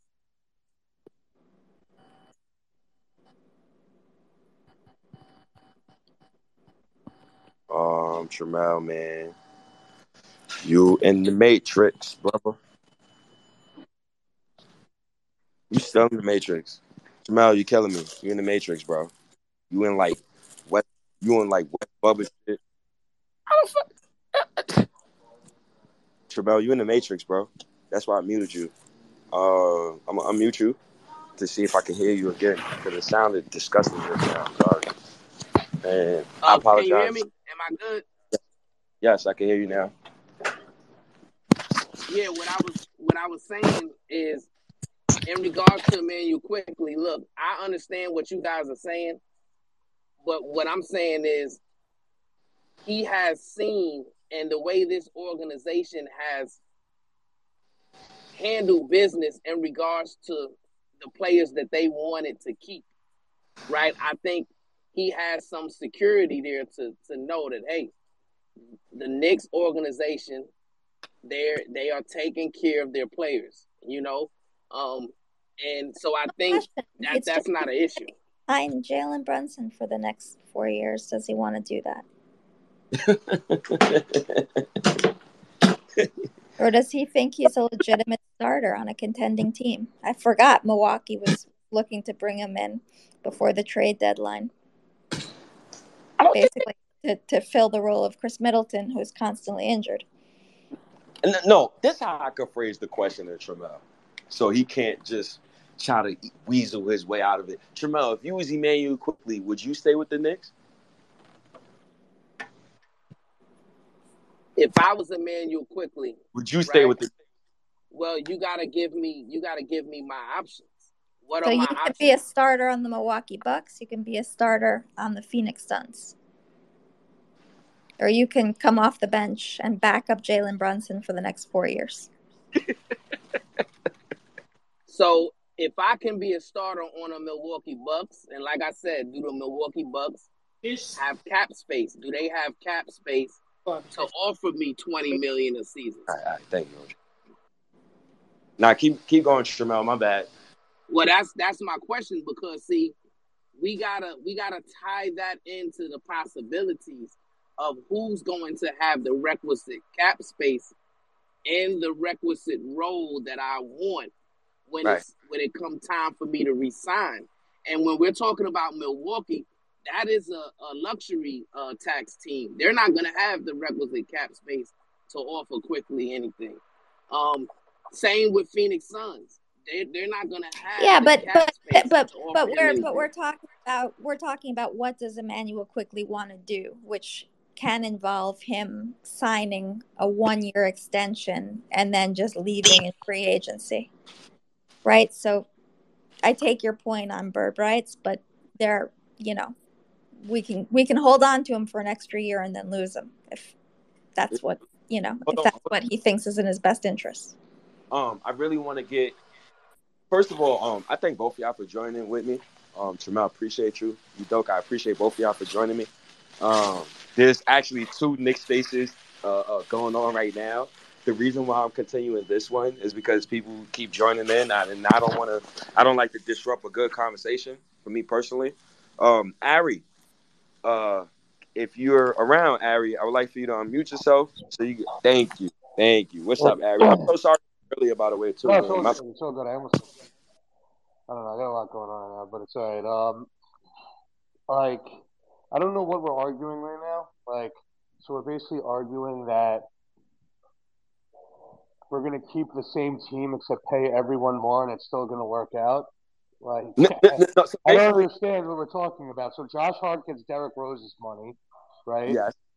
And then quickly gets Evan Fournier's money, and we're a 6 seed getting bounced out in the first round. Except now we're under, now we're in the cap. Now we have no way to improve the team in free agency, and we're not going to get a lottery pick. So I just don't understand where like I just feel like it's a waste of time to even discuss this. If I was Emmanuel Quickly, I'm going to the team that pays me the most money. And if the money is the same, I'm going to the team that gives me the most opportunity, and that team is not the Knicks, clearly. So that's just the end of that. I mean, he's never gonna have the keys to this franchise. It's always gonna be Jalen Brunson's team. Um, I mean, if he goes to Phoenix with Booker and Kevin Durant or something, like he's gonna have an actual chance of winning a championship. So I think that's a no-brainer. Same thing with Milwaukee. Um, and the issue with me is that Josh Hart. Like I don't understand why we're talking about this guy. He's a good player, but he's an average NBA player. Like I don't know why we're wasting all our time on this guy. Like he's an all star. Like he's something important. Like whenever someone says like I like this guy, he's gritty and he's tough. It just means that he lacks talent. That's like a good way of saying you lack talent and you're not an all star. It's like you're gritty. Like John Starks, he was tough. You know, Mason, he was super tough. Like you're basically just saying that they lack talent. It's like a nice way of saying you lack talent, right? Um, he should be on a team that's really. He should be on the Phoenix Suns. This guy, or the Celtics, or a team that's ready to win a championship today or within the next 2 years. He shouldn't be on a team that's not going anywhere anytime soon. So it's like that's the issue with me, and to have it take out of Quentin Grimes minutes and Emmanuel Quickly's minutes, even if it's a little bit, it just shows you the direction that the front office is going, is trying to make the playoffs. But yeah, to your point, State, I was the one that had. It's not even the three. It's the first. It's the top two players about the draft, right?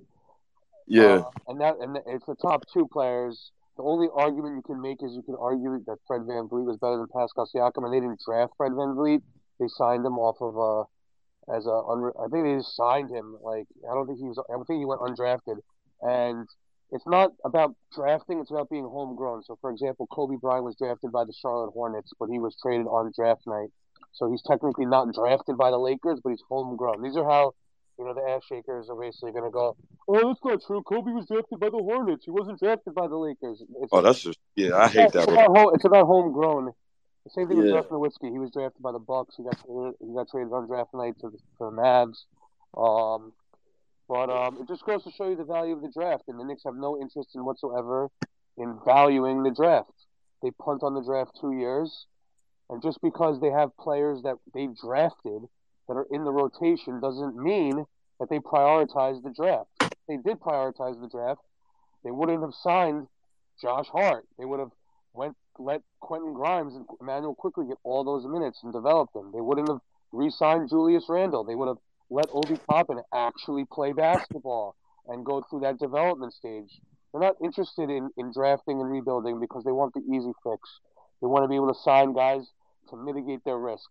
They don't want to draft someone hoping the guy may do well or may not do well, or not being sure. They want the finished product where they know what they're getting. And whenever you get the finished product and you know what you're getting, you're going to pay a premium for that. And the guys that say that drafting and development doesn't work. To your point about the Lakers, they had three. They pretty much tanked for 3 years.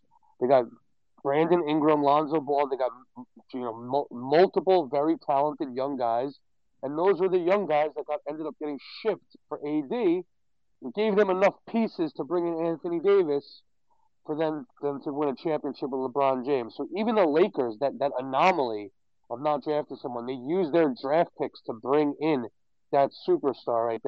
And the Knicks never want to prioritize the draft. You know what I mean? They did the two highest draft picks we have on the team are R.J. Barrett and Obi Toppin. Obi Toppin has been the most mistreated player the Knicks have ever had in my lifetime.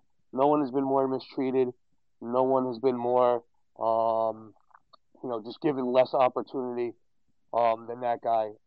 I've never seen an NBA team draft a player in the lottery in the top 10 like that and literally play that guy 10 minutes for years on years on years. Like, it's absurd. And R.J. Barrett is the only number 3 pick that I know of who,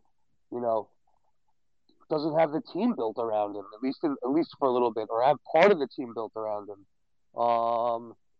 So, it's just a difference in philosophy. The Knicks have no business, no interest drafting and developing.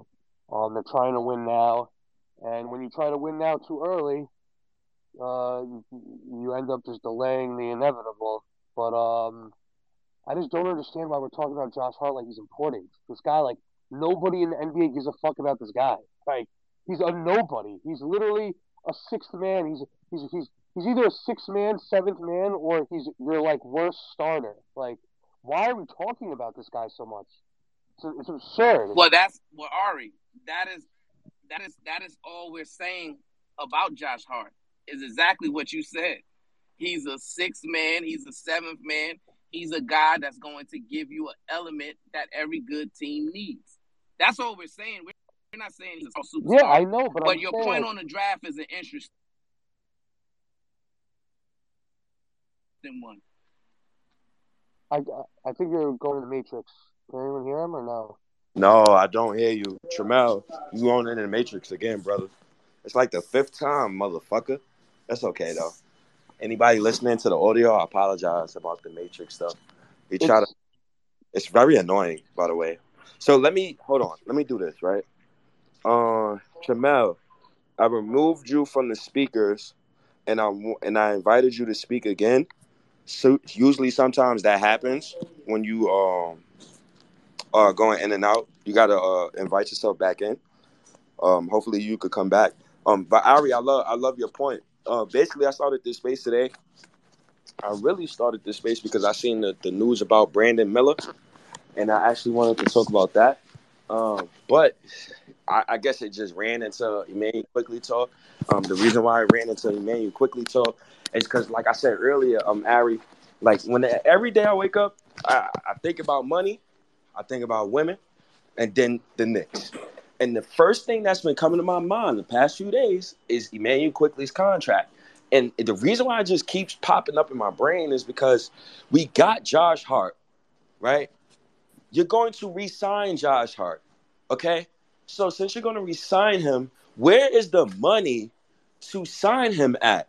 So you're going to use another asset just to get off Evan Fournier's contract, because I don't personally believe anybody will trade for that, man. Nobody is not trading for Derrick Rose. So you're telling me that the Knicks can just drop Derrick Rose. Okay, cool. But will Thibodeau be cool with the Knicks just dropping Derrick Rose?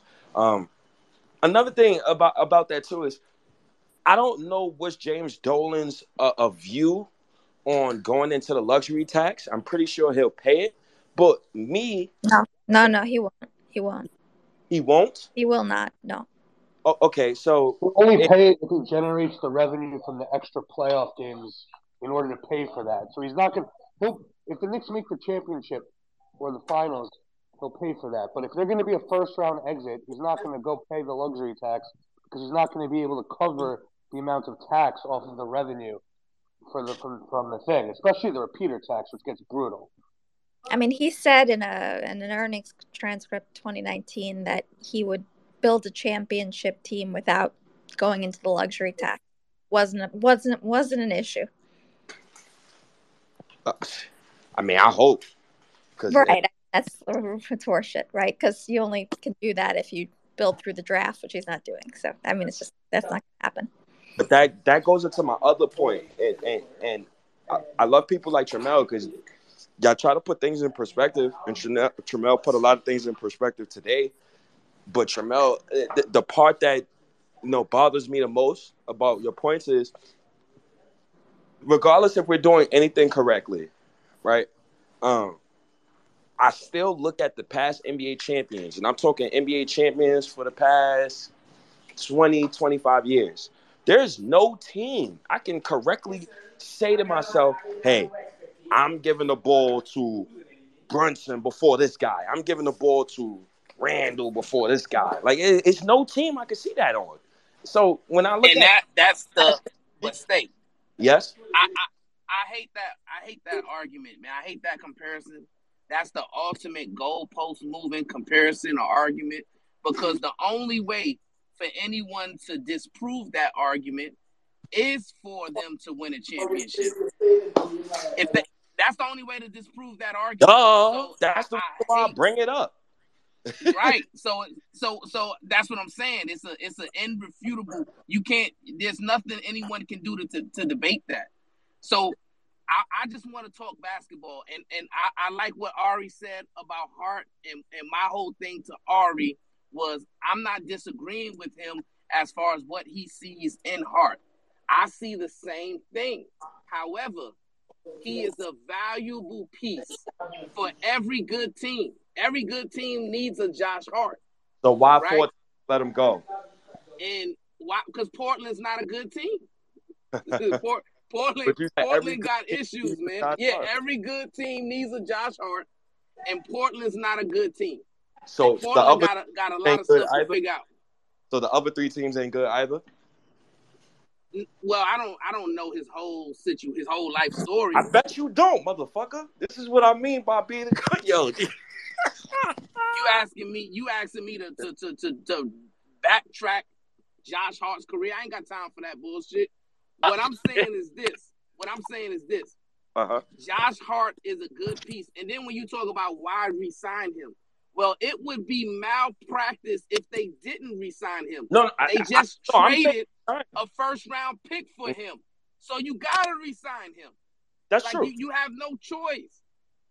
Or else you traded that first-round pick for nothing. So yeah, just like they did for Reddish. They're going to re-sign him. And Reddish, look, that was just that's a bad move. It's a bad mark on Leon. It's a horrible mark on Tom Thibodeau. That was just a complete disaster of a situation that nobody can defend what happened with that situation. But moving on, I like flipping Reddish in that pick for Josh Hart. And I like the prospects of him staying in the organization during his prime, because I think he's going to add some grittiness, as Ari put it. He's going to add some substance that we need to continue to improve and grow. That is my point, my position with Josh Hart. And as far as he's talking about building through the draft, right? And I hear that argument a lot with prioritizing the draft. I get it.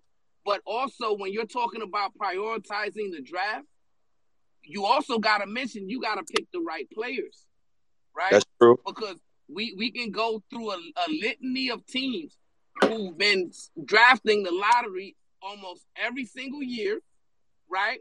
And they hit one, miss one, hit one, miss one. You look at Houston, for instance, right? They've been in the lottery. The guy that they just picked at the top of the draft, what do you think of him? Jalen Green? No, not Jalen Green. The dude that they just picked after Jalen Green. Jabari Smith? Jabari Smith, yes.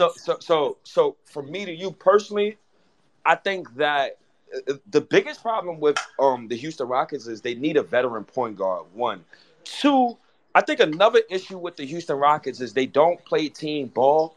They play a lot of selfish basketball. I've been watching the Houston Rockets for the last couple of weeks, and I've been peeping and trying to see what the fuck is the issue with Jabari Smith. They play a lot of selfish basketball down there. I seen a possession where literally Jalen Green came down, dribbled out the shot clock, and then the very next possession, KPJ comes down and dribbled out the shot clock. So I think Jabari Smith is just I think he's going to be good. I don't see the all-star caliber player, but I do see a player that can help you get somewhere far. I like the measurables on Jabari Smith. I just think that Houston needs a point guard badly. Yeah, yes, sir. Yeah, it's clean, buddy. I just think that Jabari Smith. I think he needs a point guard. Houston is a place right now where they need a veteran point guard. One, two, they need a new voice, and three, I think the reason why Houston has been operating the way they have been operating, I think their owner's broke. I don't think he. I think his owner. I think the owner lost a lot of money over these past few years. It's a reason why he hasn't yet to replace Paul Silas, and Paul Silas is one of the worst coaches in NBA history. And I know Paul Silas usually these black men, they'll get these jobs and they'll get the shitty end of the stick. But at the same time, you have to coach a team, you have to draft correctly, and you have to go draft accordingly. Houston Rockets, their best player to me is Sengun. That's their best player to me. And what pick was Sengun? Sengun was a late first-round pick, but the difference between the Rockets and the Knicks will never place a player where Sengun is picked in the starting lineup and run offense through them. The Knicks is a special franchise. The Knicks will never, ever, ever, ever, but ever when you talk about starting a player and running the offense through them, you act like that should be the rite of passage, the way NBA teams should go about their business, regardless of talent. Develop, bro. Just because of, they have to have the talent. If they have the requisite talent to come day one and command the offense like Banchero is that guy, right? That he can come in day one and you can run your offense through him. But there's not many like him. So that's he's a generational player. You call him a generational player for a reason. Now, Ari also brought up the Lakers, right? Now, we got to understand this about the Lakers, too. They hit on all of their picks. So, yes, Brandon Ingram was a top pick, but they hit on him. Lonzo Ball was a top pick. They hit on him at the time. They also hit on Josh Hart, who was also in that trade, right? So when they made the trade, it's because they hit on their picks. They hit on Kuzma, right? So it's not just prioritizing the draft, but you got to hit on your picks. And that's something. And listen, when we're talking about the Knicks not prioritizing the draft, we also have to mention that the Knicks have a history of not hitting on their picks, right? Because in back-to-back years, 2017, 2018, we picked two back-to-back busts, right? If we would have hit on our picks, if we would have picked Spider, Donovan Mitchell in 2017, if we would have backdoored and hit SGA in 2018, now we got a totally different timeline, a totally different roster, and we have a totally different discussion right now. So it's not just about prioritizing the draft. It's when you do pick a player in the draft, you got to hit on that player. You can't pick a bust, because if you pick a bust, it's going to set your franchise back 3 to 4 to 5 years, and then you often have to redo those picks years later, right? And I'm going to give you a prime example. So what year was Josh Hart drafted? What year was Josh Hart drafted? Yes, what year was Josh Hart drafted? So before I answer your question, the reason why I hate your question is because there was no player we was going to draft in those years that was going to come to the Knicks and be successful, because the infrastructure was so disgusting that I never believed that. My example to you, if we got Donovan Mitchell back in 2017, Josh Hart, I think Josh Hart was drafted in 2017. Is he 2017? That's correct. That's correct. So if we would have got, you get what I'm saying, Donovan Mitchell 27, he would never have been Spider-Man, Terrell. You know this. No, I disagree, because there's a talent. See, what you're doing, you're ignoring the talent disparity between Frank Ntilikina and Spider Mitchell. It don't matter where they play. They could be playing in the Rucker. Right. They could be playing in jail. Right. They could be playing in the CBA. Right. Spider is always going to be 10 times more talented than Frank Ntilikina, no matter where they play. Now, people that think now, I disagree with that, but you're not wrong, because there's a section of people who think like that, who think a player's talent will take him in any situation in the NBA, and there's people like me who say, "Yo, you need the perfect situation and you need the coach. Fuck the talent." So my biggest example when I talk about stuff like that is Michael Jordan. Nobody in their mother could tell me Doug Collins developed Michael Jordan. What I can tell you is when Michael Jordan and Phil Jackson got together, that's when Michael Jordan became a winning basketball player. It's the difference between just putting up numbers and then putting up numbers in the structure of winning. So that's why I still I've always had my doubts about the Knicks. Like I always ask questions. I always ask stuff like, yo, what are we doing with Quickly? What are we doing with Josh Hart? Like, how are we supposed to build this thing right? You know, I think these conversations is good. I think this conversation we had today was great because I like to learn. When people are on a Twitter Spaces and everybody's agreeing, like some Twitter Spaces I've been on, it's kind of annoying. We're not Ultron bots. I don't think everybody, I don't think, we're not even a hive mind like symbiotes. Like everybody got a mind of their own. People need to start thinking for themselves. So I appreciate convos like this where you're getting a lot of various opinions, but at the same time, we all understanding what each other's trying to say. Appreciate combos like this, man. And I just want to touch right back on what we were discussing in regards to the draft, because I hear what Ari's saying. A lot of people say the same thing. The Knicks don't prioritize the draft, I think that's partly correct, right? But you also have to understand the flip side of that coin is that the Knicks also fumbled the bag in 2 consecutive drafts that left us in the plight that we're in right now. Wait, hold on, real quick. I'm not letting you allow the Knicks to slide when you say some shit like that, because it's the Knicks' fault that those players did not succeed. It's not the players' fault. When you give me listen, I'm gonna give you and that's fine. You can say that, but okay, I'm gonna disagree because you brought up Jordan, right?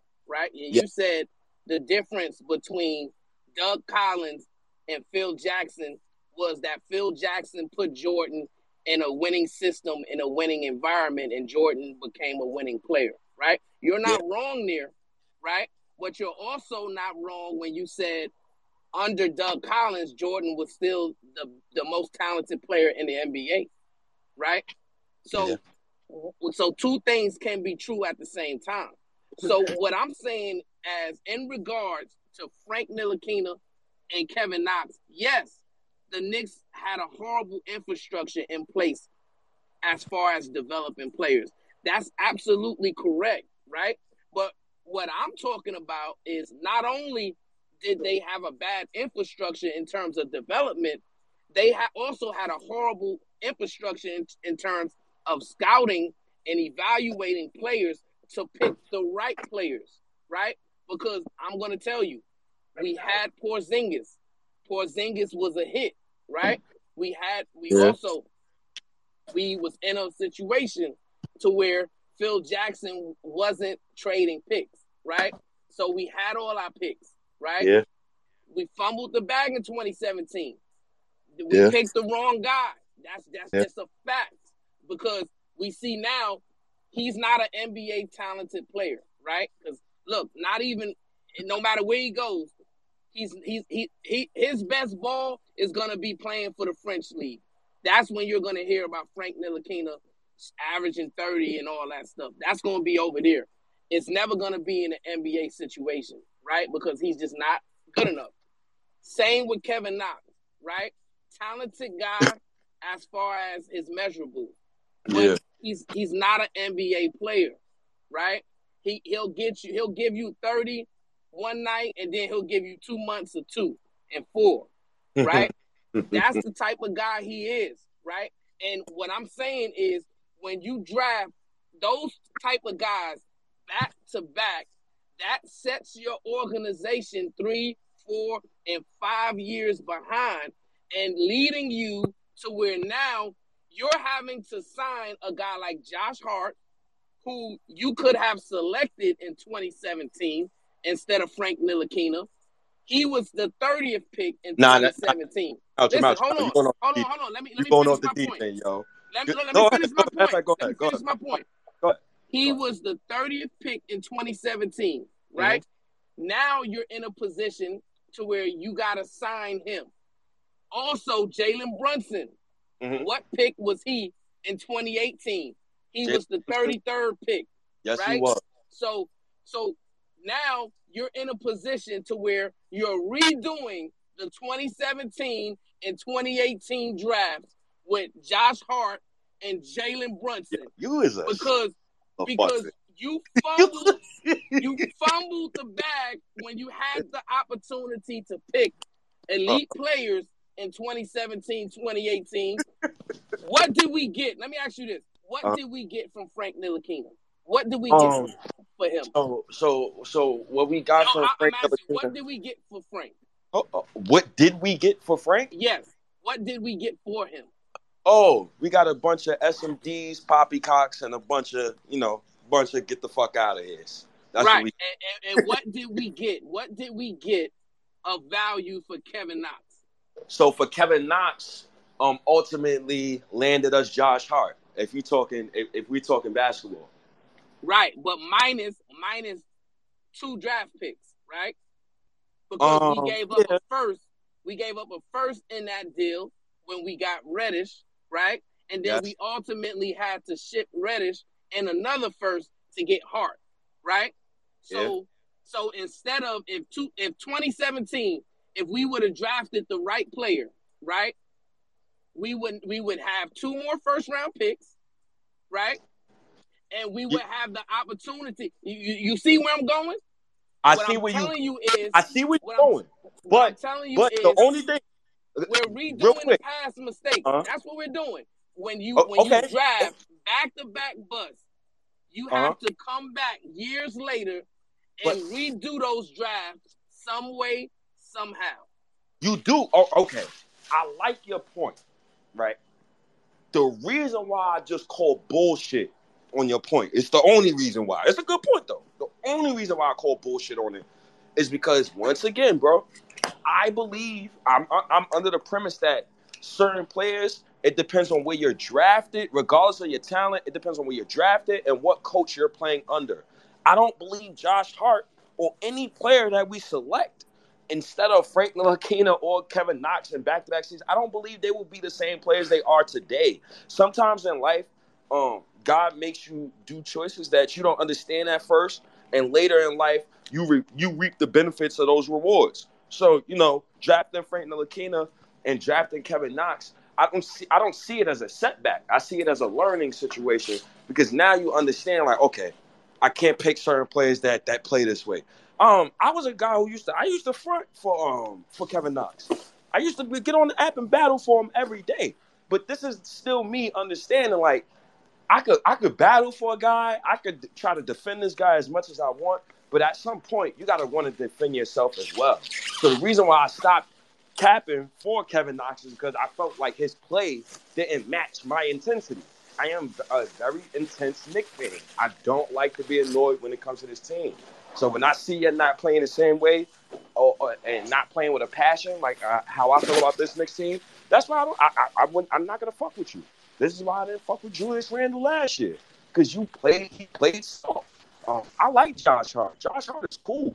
But, life comes in full circle. If the Knicks trade Obi Toppin to just give Josh Hart money, then drafting Obi is a loss. That is a fucking loss. It is, and plus, I don't like the way the Knicks do business.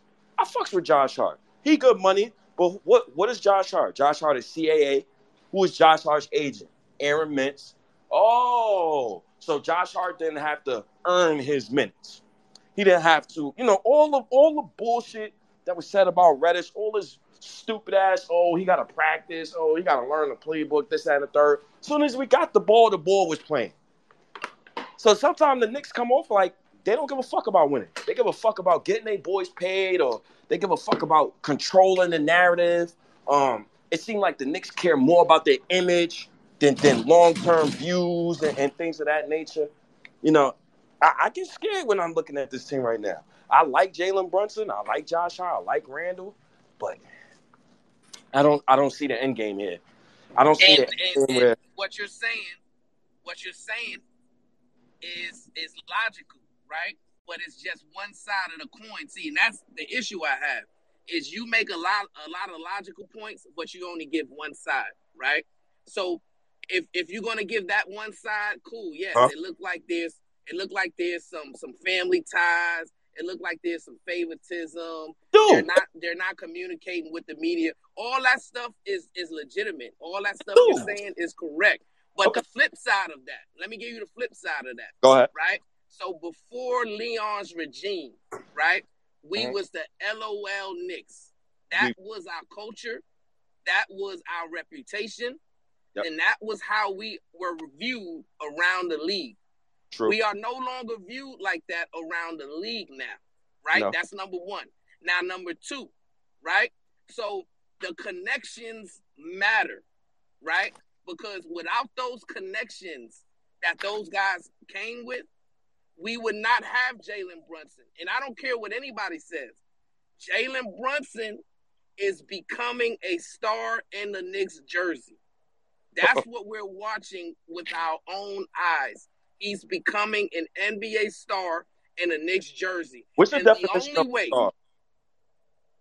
What is my definition of a star? Yeah, what's your definition?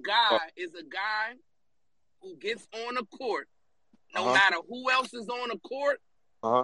He's one of the best players every single night, no matter who else is on the court with him, right? That's a star. So you don't care about accolades or nothing like that? No, the accolades matter too. That's why I said he's becoming. That's why I said he's becoming a star. I said he's becoming a NBA star. Okay. Right? Because the accolades do matter. But also, what also matters is what you're seeing. You can't ignore that. So I can't ignore that when he's on the court opposing superstars, he looks just as official as those guys. I can't ignore that, State. That rings bells for me. Okay. Right? When I look at the clutch statistics in the NBA, and he's on the top of that list of scoring in a clutch, that rings bells for me, State. I can't ignore that. Listen, man. So I like your definition of a star. For me, Julius, no disrespect to Randall and Brunson, but they're nowhere near stars to me. They're good basketball players, in my opinion. I view Randall as an all-star now because he's a two-time all-star. But, like, Knicks fans tend to throw the word star and superstar and all-star. Like, they tend to throw this shit around crazy. I'll give you an example. Gilbert Arenas. He's a star player. He's not a superstar. Baron Davis. He's a star player. He's not a superstar. Chris Webber.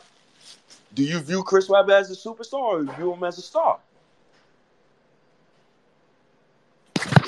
My fault, Jamel. My phone is in mine. Chris, at his prime, he was a Chris Webber. Yes. In his prime, he was a superstar. So Chris Webber was a superstar during his prime. Absolutely. So I think the same way. I believe he was a superstar.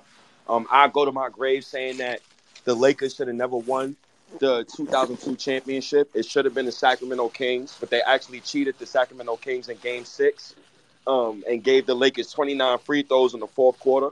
I remember that game like a baby. That was one of the games that made me to start hating the Lakers.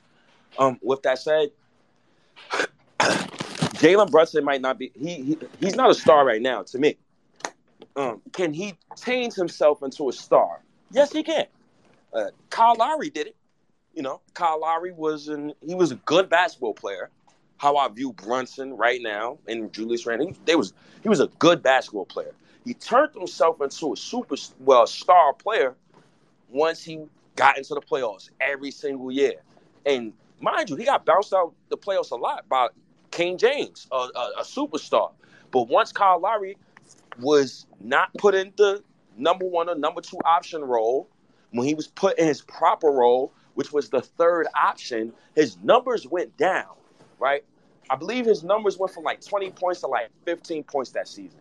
But you still got the winning aspect of it. And since he was placed in his proper role, now he can pick his spots. Now you don't got to rely on him to take the last shot of the game. Now you're relying on big dog Kawhi to take the last shot. Now you're relying on Pascal Siakam to be the second option. You know, it's why I like the way the team is now. But I don't know the end game. So since I don't know the end game, I always like to consistently ask questions about what is the Knicks doing? How are they going to do this? When are they going to pay this guy? What are we doing in the off season? I feel like it's always good to ask questions. It's always good to make sure or reassure yourself that this team is going in a direction where they could possibly win a championship one day. Because I don't want to be like some of y'all other Knicks fans, man. I don't want to be 60 years old or 50-some years old and never seen a championship. A lot of these dudes been on this earth for 40 years, and they ain't never see the Knicks win a championship, B. I don't want to be one of them motherfuckers. And then the people that never seen a championship, most of them motherfuckers is company men. How the fuck you company men in for this team? They don't deserve to have company men. Spurs, they deserve to have company men. Golden State Warriors, they deserve to have company men. Teams that win championships deserve to have company men. Lakers fans, you earned that right. And you use the term company man carte blanche, right? It doesn't really have a particular meaning because for instance, you call me a company man, and I believe I'm an objective Knicks fan, right? I can call their failures, and I can call their successes, and I can watch what I'm looking right now, and I can see growth and development and improvement, and I can call it as such. And at the same time, I can say, hey, yes, we do have some coaching mishaps, and our coaches are probably a little bit too old, and we need to make more adjustments. And I can evaluate and say, hey, the way we handled the Cam Reddish situation was not good. That was a failure. So I feel like what you use the term company man in a way that clouds the meaning. Wait, hold on. How you gonna tell me? So this is what you can't do, right? You can't tell the originator of the term how to use the term, right? So Tramel, I'm from the hood, just like you, bro. When somebody creates a term, nobody can tell that person how to define that term. So when I'm gonna go ahead and let Tony cook you for a minute, man, because Tony up here, I know Tony got something for you. It's just, when you're a company man, or you have company man tendencies, that's what I call your company man. For example, when somebody is telling me about the Knicks assets, that is company man. And I don't give a fuck about our assets. I could care less. Stop mentioning assets to me. Don't mention trade for a star and this, that, and the third. And I don't want to hear none of that shit. All I want to hear about is how the Knicks can be better. Huh? Who is that? I don't even know who's speaking. What's up? You said it's my turn? I said it was your turn. You could go. Yeah, go ahead, Tony. Go ahead, Tony. Oh, what's good, everybody? State was good, my boy. Sure, I'm good. Yeah, so, I mean, I don't want to debate with you, but I'm going to just say it like this. If you would have made up the term, you would have also had to tell everybody the meaning. When everybody know when anyone calls somebody company man, ass shaker, we all know what it means. The term been around for a long time, bro. Not even just in basketball. Uh-huh. But let me tell you a space what a company man is. since some people got it confused. So Oh. a company man is this. If you cool with where the Knicks are right now, No, that's not you're a company man. so bad. If you like Julius Randle, you think No, he playing that's not a good company. ball, you're a company man. No, Hold on, that's hold on. not. If you like Jalen Brunson and you okay with whatever they did to get him, you're a company man. If you like RJ Barrett, you're good, you're volatile, you're toxic, and that's okay. If you like Quickly and you ass shake for Quickly, that's okay. That's not company man shit. Wait, what? You gotta like Obi. That's not a company man. If you okay with what Tips is doing, you a company man. I'm just telling you the selective, like it's a select thing to be a company man. It's who the few naysayers dislike or ain't with, Tony. or might have at a time been proved wrong on. That makes dudes out here company men, Tony, and AKA. Why do you think? Let me ask you a question. Why do you think? This is how I'm gonna fuck your head up. Because what you just said is poppycock. That's not the reason why I call people company men, right? Why do you think I call NYK mentality a company man? I mean, NYK's a little over the top, though. You know him. No. But He's why? so positive, it's crazy. That's my man, though. Man. But State, I know it. I see it. Oh, you know why, motherfucker? So say it. He's a little too optimistic. I'll say that. Okay, so if you know what a company man is, why are you gonna get up here and say, "Oh"? I've been in debates where you tried calling me or others that I'm in agreement with company men, and real shit. Honestly, it's just they spit a fact, and you might not agree with it, or other men who's on your side about it don't agree with it. But it's never a company man with somebody cheering for RJ. It's never ass shaking with somebody cheering for RJ. That just happens to be your favorite guy. Yo, bro. That's proof. Being a Knicks fan for 21 years, Knicks fans don't treat their draft picks the way they treat journeyman vets, bro. This is how this goes. You had people coming on the app saying bench RJ Barrett for Josh Hart, right? So when I call certain people company men, when you company man and say some shit to me like, oh, well, you know, the Knicks got a lot of assets the next couple of years. But how about this? How about dudes show extra love to Browns. I don't feel like he should get so much love that he gets, but people put it on him. People show all love. Oh, these are their picks. I think you feel that way because it's RJ that half of this app ends up hating on. And you know I'm an RJ fan. I think he's kind of warm the hate. This is New York is volatile. You know, like they high on you. As soon as you fuck up, you suck. You're the worst. It's how it's always been here, bro. Well, y'all just gonna have to keep crying about RJ Barrett, man. He's the highest pick since Patrick Ewing. He's the highest draft pick of my lifetime outside of still averaging 20. Huh? He's still averaging 20. As bad as everyone says he's doing, the kid is, also putting up a 20 piece next to two 20-plus scorers.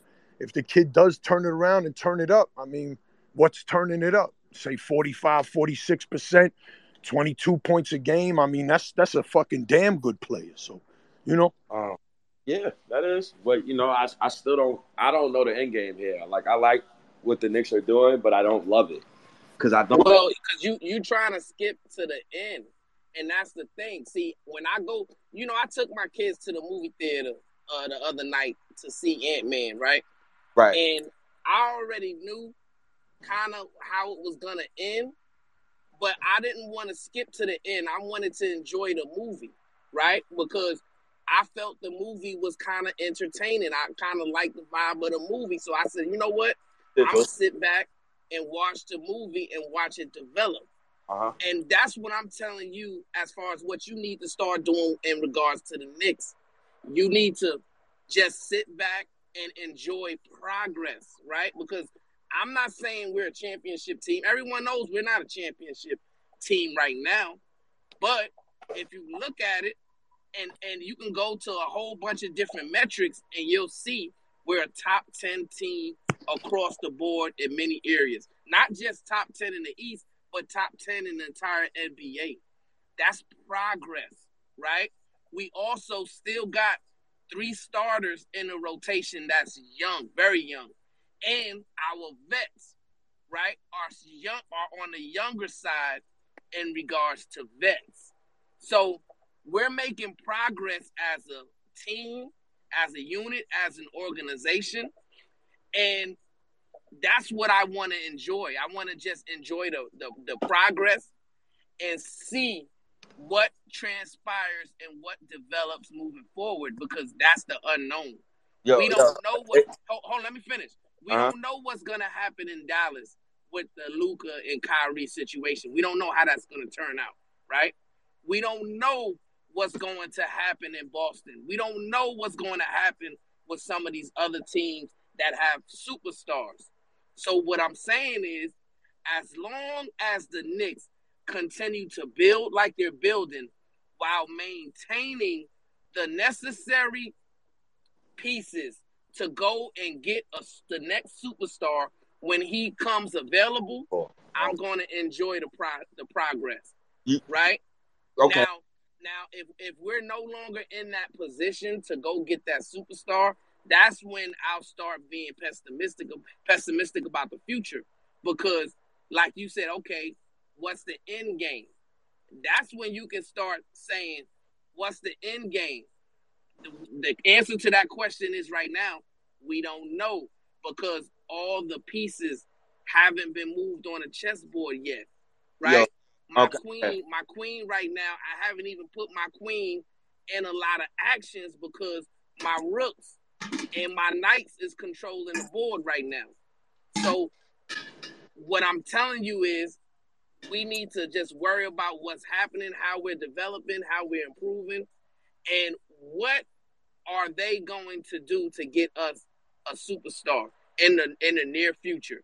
Yo, that's what I'm focused on. I like what you're saying, but ever since I predicted that almighty 4th seed conundrum bullshit, I'm going with my foresight over the Knicks' foresight. Matter of fact, the Knicks got out the first round one time in the past 22 years. So I'm going off of my foresight before I go off of the Knicks' foresight. I love what you just said, but I still have to ask questions because I don't know. I don't know what the fuck is going to happen. I don't know if fucking we get to the second round. I don't know if fucking Brunson gets hurt. He's out for a second. I don't know if fucking Julius Randle becomes a fucking MVP one day. I don't know these things. I'm just going based off my hunches about the Knicks the past few years, what I've been right about when it comes to the Knicks, and what I've been wrong about. And the way I'm looking at them right now, as presently constructed, this team looks like a first-round exit. And after they get dismissed out of the playoffs, it looks like a team that might operate out of desperation and make a stupid fucking trade and try to speed up the process again. And I just prefer this team to get it out the mud. I don't think this team will ever get anywhere special as long as Julius Randle's here. And it's not because of Julius Randle. It's the way that the organization treats him. They treat him like a superstar franchise basketball player. That's not how this shit's supposed to work. Even with Brunson. Like, Brunson is cool. Like, I like Brunson. He cool. Like, I respect this game. But there's no fucking championship situation where I'm telling Brunson shoot the ball 30 times. It's not how this works. I'm not going to Knicks fans and telling Knicks fans everything is going to be okay. But we're capped out. Right? We traded our first-round pick. So now you telling me, Tramel, as a fan, I got to hope that another team is bad. I got to hope that a superstar acts out. I don't live my real life that way off of hope, and I damn sure don't live my Knicks fandom off of hope. So with that said, that shit was poppycock what you just said to me. And it's actually almost blasphemous that you would even try to suggest that to me. It's blasphemous. Well, I love your point. I love your point. Blasphemous. It could be blasphemous, and I get your point. And what I'm saying is, I don't necessarily disagree with everything that you're saying. And what I'm saying is, Mhm. That is what I'm talking about is the unknowns of the NBA, right? Right. We didn't know coming into this season that Kyrie was going to get traded to the Mavericks and that KD was going to get traded to Phoenix, right? We didn't know. We there was some rumors about it, but when it happened, it was a shock. When Kyrie put out that to the team that he wanted a trade, or he wanted a trade during the trade deadline, that was a shock to everyone, right? And then when they traded him, they ultimately decided to trade KD, and now that team, that New Jersey Nets team, now they're back to being. Now that's when you talk about mid, that's what they are. They're mid, right? Now they're back to being mid because they don't have anybody on that roster right now capable of becoming an all-star anytime soon. So they're mid. Their organization is mid right now.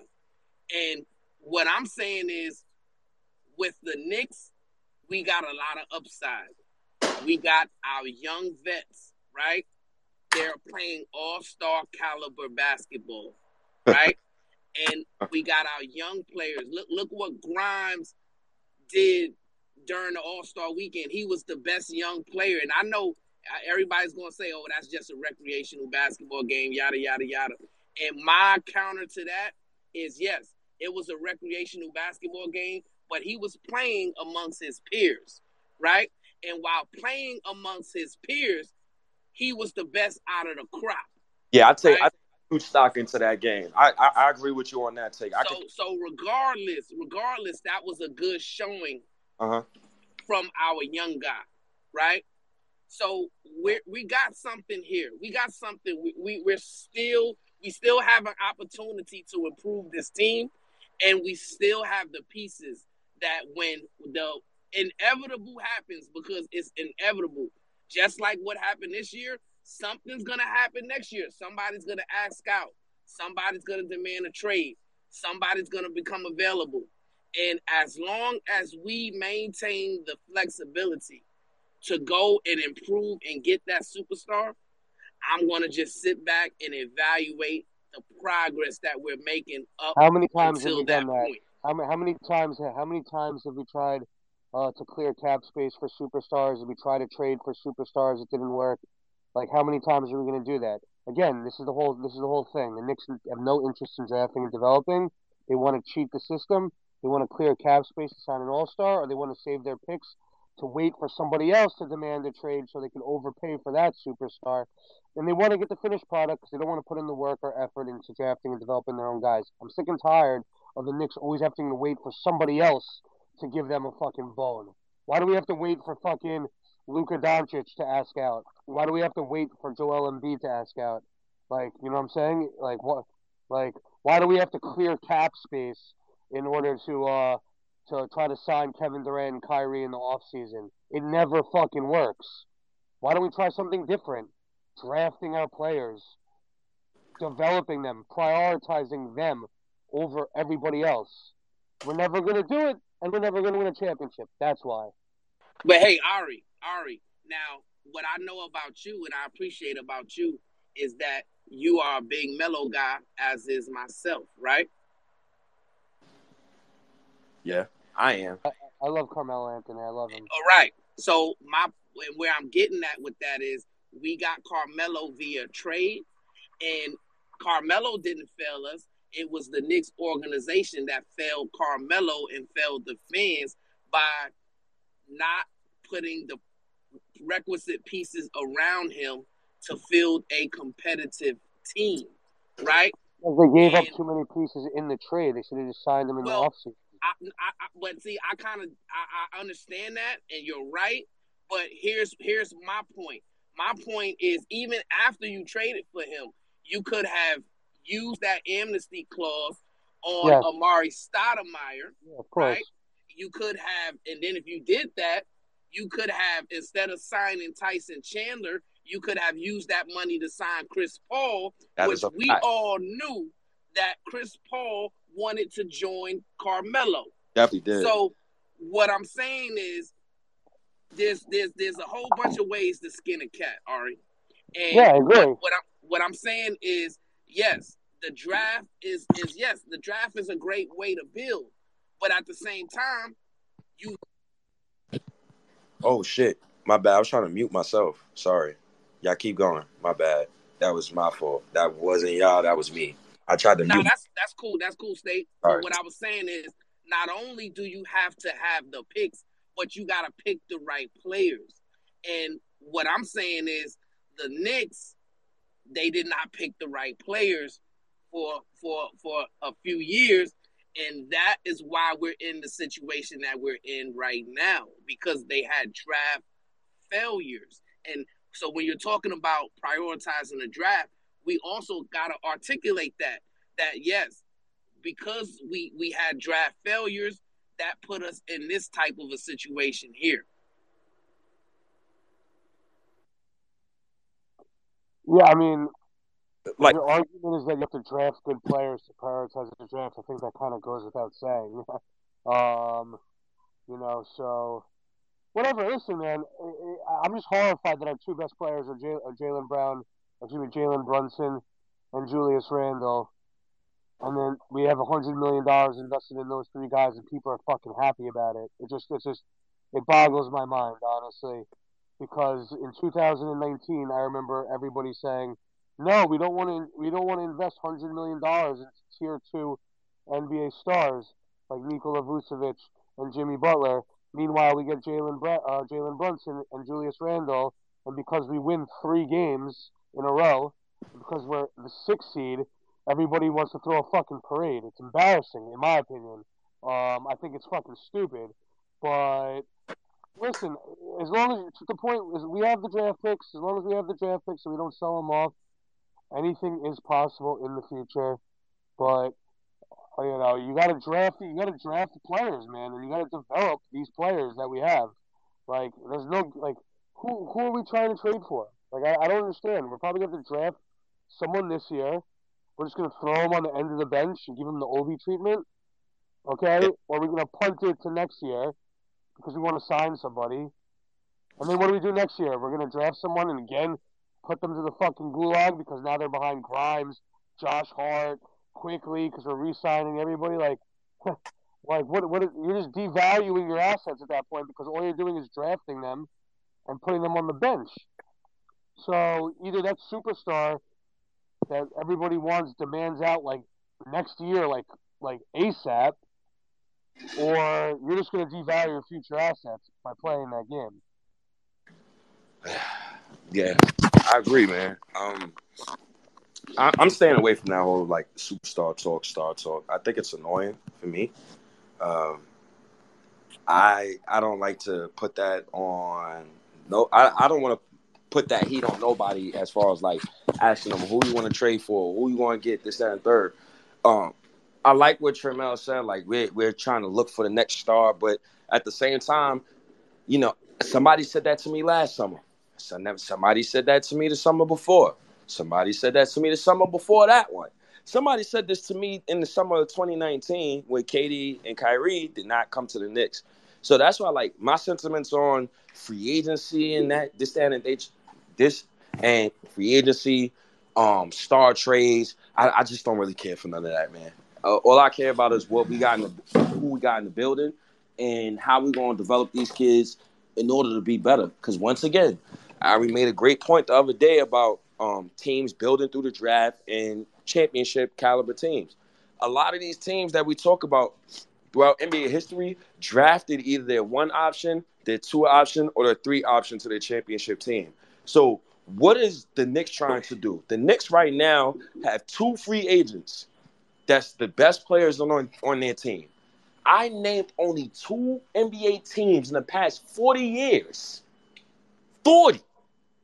That their top 2 options, neither player was drafted there. Only gave you 2 teams. 2004 Pistons, 2021 Lakers. So in both teams, they won in seasons where there was a lot of caveats in it, right? Because the 2004 Pistons, they was not supposed to beat the Lakers, man. They was not supposed. What they did to the Lakers, basically, was catch the Lakers at a point in time where their chemistry was hampered because of Karl Malone situation. Also, Karl Malone had got hurt, so that's an anomaly, man, for them to win the chip. And they had no superstar on their team, but they did have one of the best defenses of all time. Now the Lakers in 2020, in 2020, we all know bubble ring, the NBA bubble. You know, you get all your draft picks, you trade all your fucking draft picks for Anthony Davis, and you get one ring out of that. But outside of those two, I don't see another team that's trying to do what the Knicks is fucking doing. This is why I'm confused. Why? And state. What the fuck is the end game? What is the end game here? That's why the most vital, most important piece on the team right now, hate it or love it, is your guy, R.J. Barrett. But this is why. Listen, hold on, let me finish. He is the key to this whole shebang that they have going right now. Because if he doesn't turn into a star player, that is when what you're saying becomes. Oh, I don't know if he becomes a star player within the next 2 to 3 years, now we're talking about something completely different, because you're talking about a guy who's 24, 25. If he becomes a star in the league by then, now we're having a totally different discussion about the forecast and outlook of the Knicks. So that's why I'm still optimistic, because I realize what's going on underneath the surface. So yes, as of right now, like you said, our two best players are two guys that we acquired in free agency, right?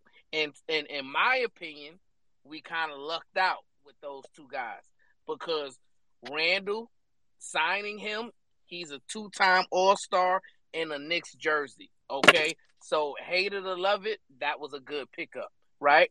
And Jalen Brunson, coming off of that playoff run he had with Dallas, in which he pretty much outplayed Donovan Spider Mitchell in that first round series, pretty much basically at the start without Luka. Mm-hmm. It's a game for those 6 games. I'm that guy at the time, 25 years old, coming off of that, and now what he's doing now, that means that you got lucky, right? So we got lucky 2 times there. Now we need R.J. Barrett to turn his game up, and I believe, and I said this in the thread, I said this to you. After this break, it's my opinion that RJ is going to get his shot fixed, and RJ is going to come back in these last 22 games, and he's going to ball out.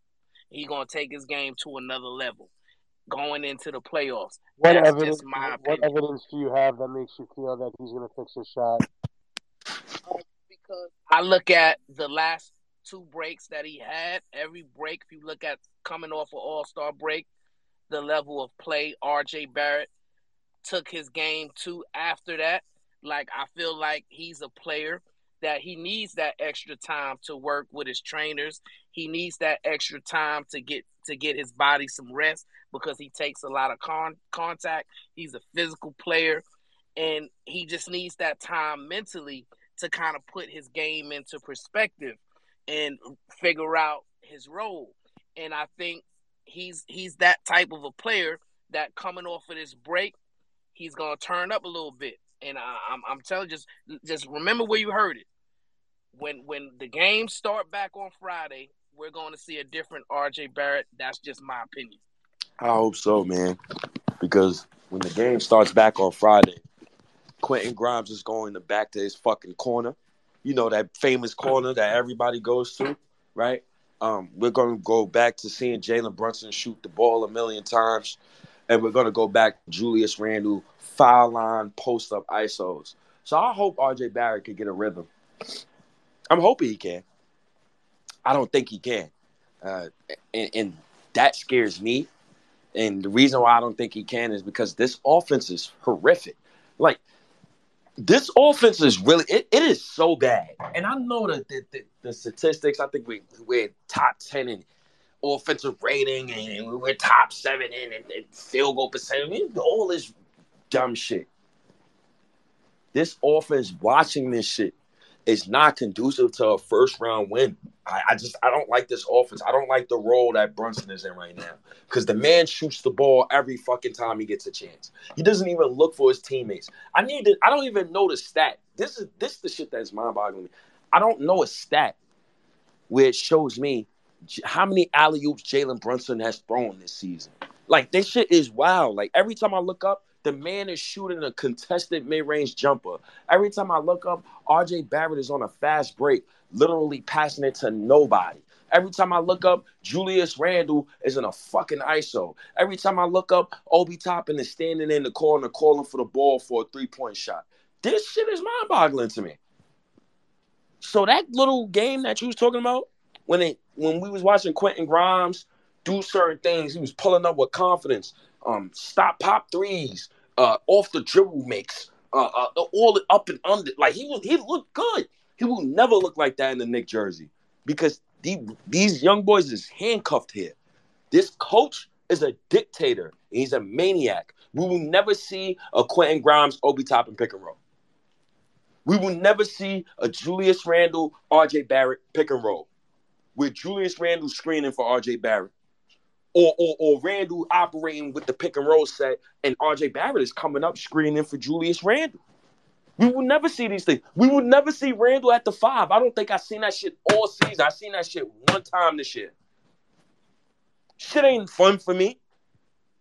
This coach gotta fucking go. I hate this coach. I never hated a Knicks coach until I got with Tibbs. And I was the person, I got on the app. I used to defend Fizdale sometimes, because I used to call him trash too. Fizdale was garbage. He was pathetic. But I used to get on the app and defend Fizdale because it used to be mind-boggling to me where fans used to get on him. The man's starting center is Enes Kanter, and the man is running offense through Mario Hezonja. He has no talent whatsoever on the team. You're damn right he's going to start the season on 4-18. You're fucking right. You damn fucking right. Y'all motherfuckers better thank fucking David Fizdale for putting the ball in Randle's hands to give Randle that confidence. Y'all better thank David Fizdale for putting the ball in fucking R.J. Barrett's hands to give him that confidence. I'm not confident in this coach. I'm not confident in my roster under this coach. And nobody on God's green earth can tell me the Knicks will get out the first round under this coach. This coach is a huge problem. He's a huge problem. No other coach in the NBA would allow Brunson to do what he do besides Tom Thibodeau. Brunson was not playing like he was in the Mavericks, bro. He was not playing like this, bro. This man does not have. He literally comes down on sessions and just don't give up the pill. Like, I don't watch basketball for that shit. I hate that shit. That's the reason why I was getting on Quickly ass. Calling Quickly a ball hogging bitch. To the point where Quickly, I know he saved my video. I know Quickly saved that. I know Quickly saved that video. I know he saved the video. You can tell when a player sees the video because he blocked me the very next day. Oh, Quickly got 3 assists to Cam Reddish. Get the fuck out of here. I know what's up. How dudes was looking off Reddish. And as soon as Reddish go to Portland, people passing Reddish the ball crazy. As soon as Quentin Grimes, dudes was looking off Reddish. As soon as Quentin Grimes got in that starting lineup, people was passing him the ball. The only person that was passing Reddish the fucking ball in the starting lineup was fucking R.J. Barrett. And R.J. Barrett barely was passing his ass the ball. The real person that was really giving the pill up to Reddish was fucking Julius Randle. If we really want to talk basketball, this selfish culture that a lot of you guys love, I don't like it. But I think your man Randle putting up, your man Brunson putting up, these are cute numbers, Tramel. These are beautiful numbers, 24 and 11. But, brother, in a championship situation, just talking, think champion, Randle would never average 24 and 11. So you dudes better love this season that he's having right now. Y'all better love it. Y'all better cherish it. You better remember this for the rest of your life. His 24-11. Because if we was in a championship situation, that man would be averaging 16 points and 10 rebounds. Are you shitting me? Jalen Brunson in a championship situation, that man is averaging 15, 16 points and 5 assists. Hey, yo, State, brother. What? Yo, man. So, I don't want to interrupt you. Keep cooking. But I got to go, man. I got a meeting to go to. But it's all love, man. You know, I'm always going to come on here and chop it up with you. And we going to go back and forth and do what we do, man. So, we going to keep it going, man. But shout out to you. Shout out to Ari. Shout out to Side Chick. Shout out to all my Knicks family that's here listening. Peace and love to all y'all. And I wish nothing but health, wealth, and success for all y'all, man. Brownsville out of here, man. Appreciate you, yo. I love these convos. I love when people disagree. I love the back and forth banter. The back and forth banter and all of that. I do that for a reason. Motivational purposes only. Also, when I'm listening to, I listen to podcasts myself. You know, I listen to other people's pods. I listen to everybody. I turn off your podcast when I feel like you're not being authentic, when I feel like you're being a company man, or when I feel like you're just outright lying to me, or if I don't relate to you. That's when I turn off your podcast. So this is why I love these conversations. And I love calling people company men, because calling a person a company man gets the blood juices flowing. It's almost like calling somebody company man is a derogatory term. Like it's people really take that shit serious. A dude cursed me out on Twitter Spaces like a week ago because he said, "Yo, don't fucking call me a company man, State." I said, "Oh yeah, goddamn, bro. I ain't call you out your name. I ain't trying to disrespect you." So I appreciate the convo that we had today. Now I would like for you guys to go to my partners on Knicks Spaces, my guy Brutus and those guys. They're actually hosting a space right now too as well. I actually did not know these guys was fucking doing a goddamn Twitter space until I actually looked on my phone and seen it. I'm a person, I don't have a schedule when I do pods. I just do them when I feel like it and I put them out. So don't ask for me, yo, State, when the next time you gonna have a Twitter space. I'm just have it whenever I feel like talking ball. I just start it. I don't even announce it to nobody. I just start the shit up. So appreciate y'all for tuning in. Yo, Ant man, you another company man, motherfucker. Talking about RJ Barrett, you bum. Lucky I ain't bring you up here today, because I'd have cursed your ass out, Ant. All love though. Appreciate you, man. Appreciate all you guys that's tuning in, man. IQ, appreciate you too. DFS, Christian, the people that popped in earlier, man. I appreciate all of y'all. Time to end the space. Let's go to our brothers and sisters on the other space. Shout outs to Brutus too.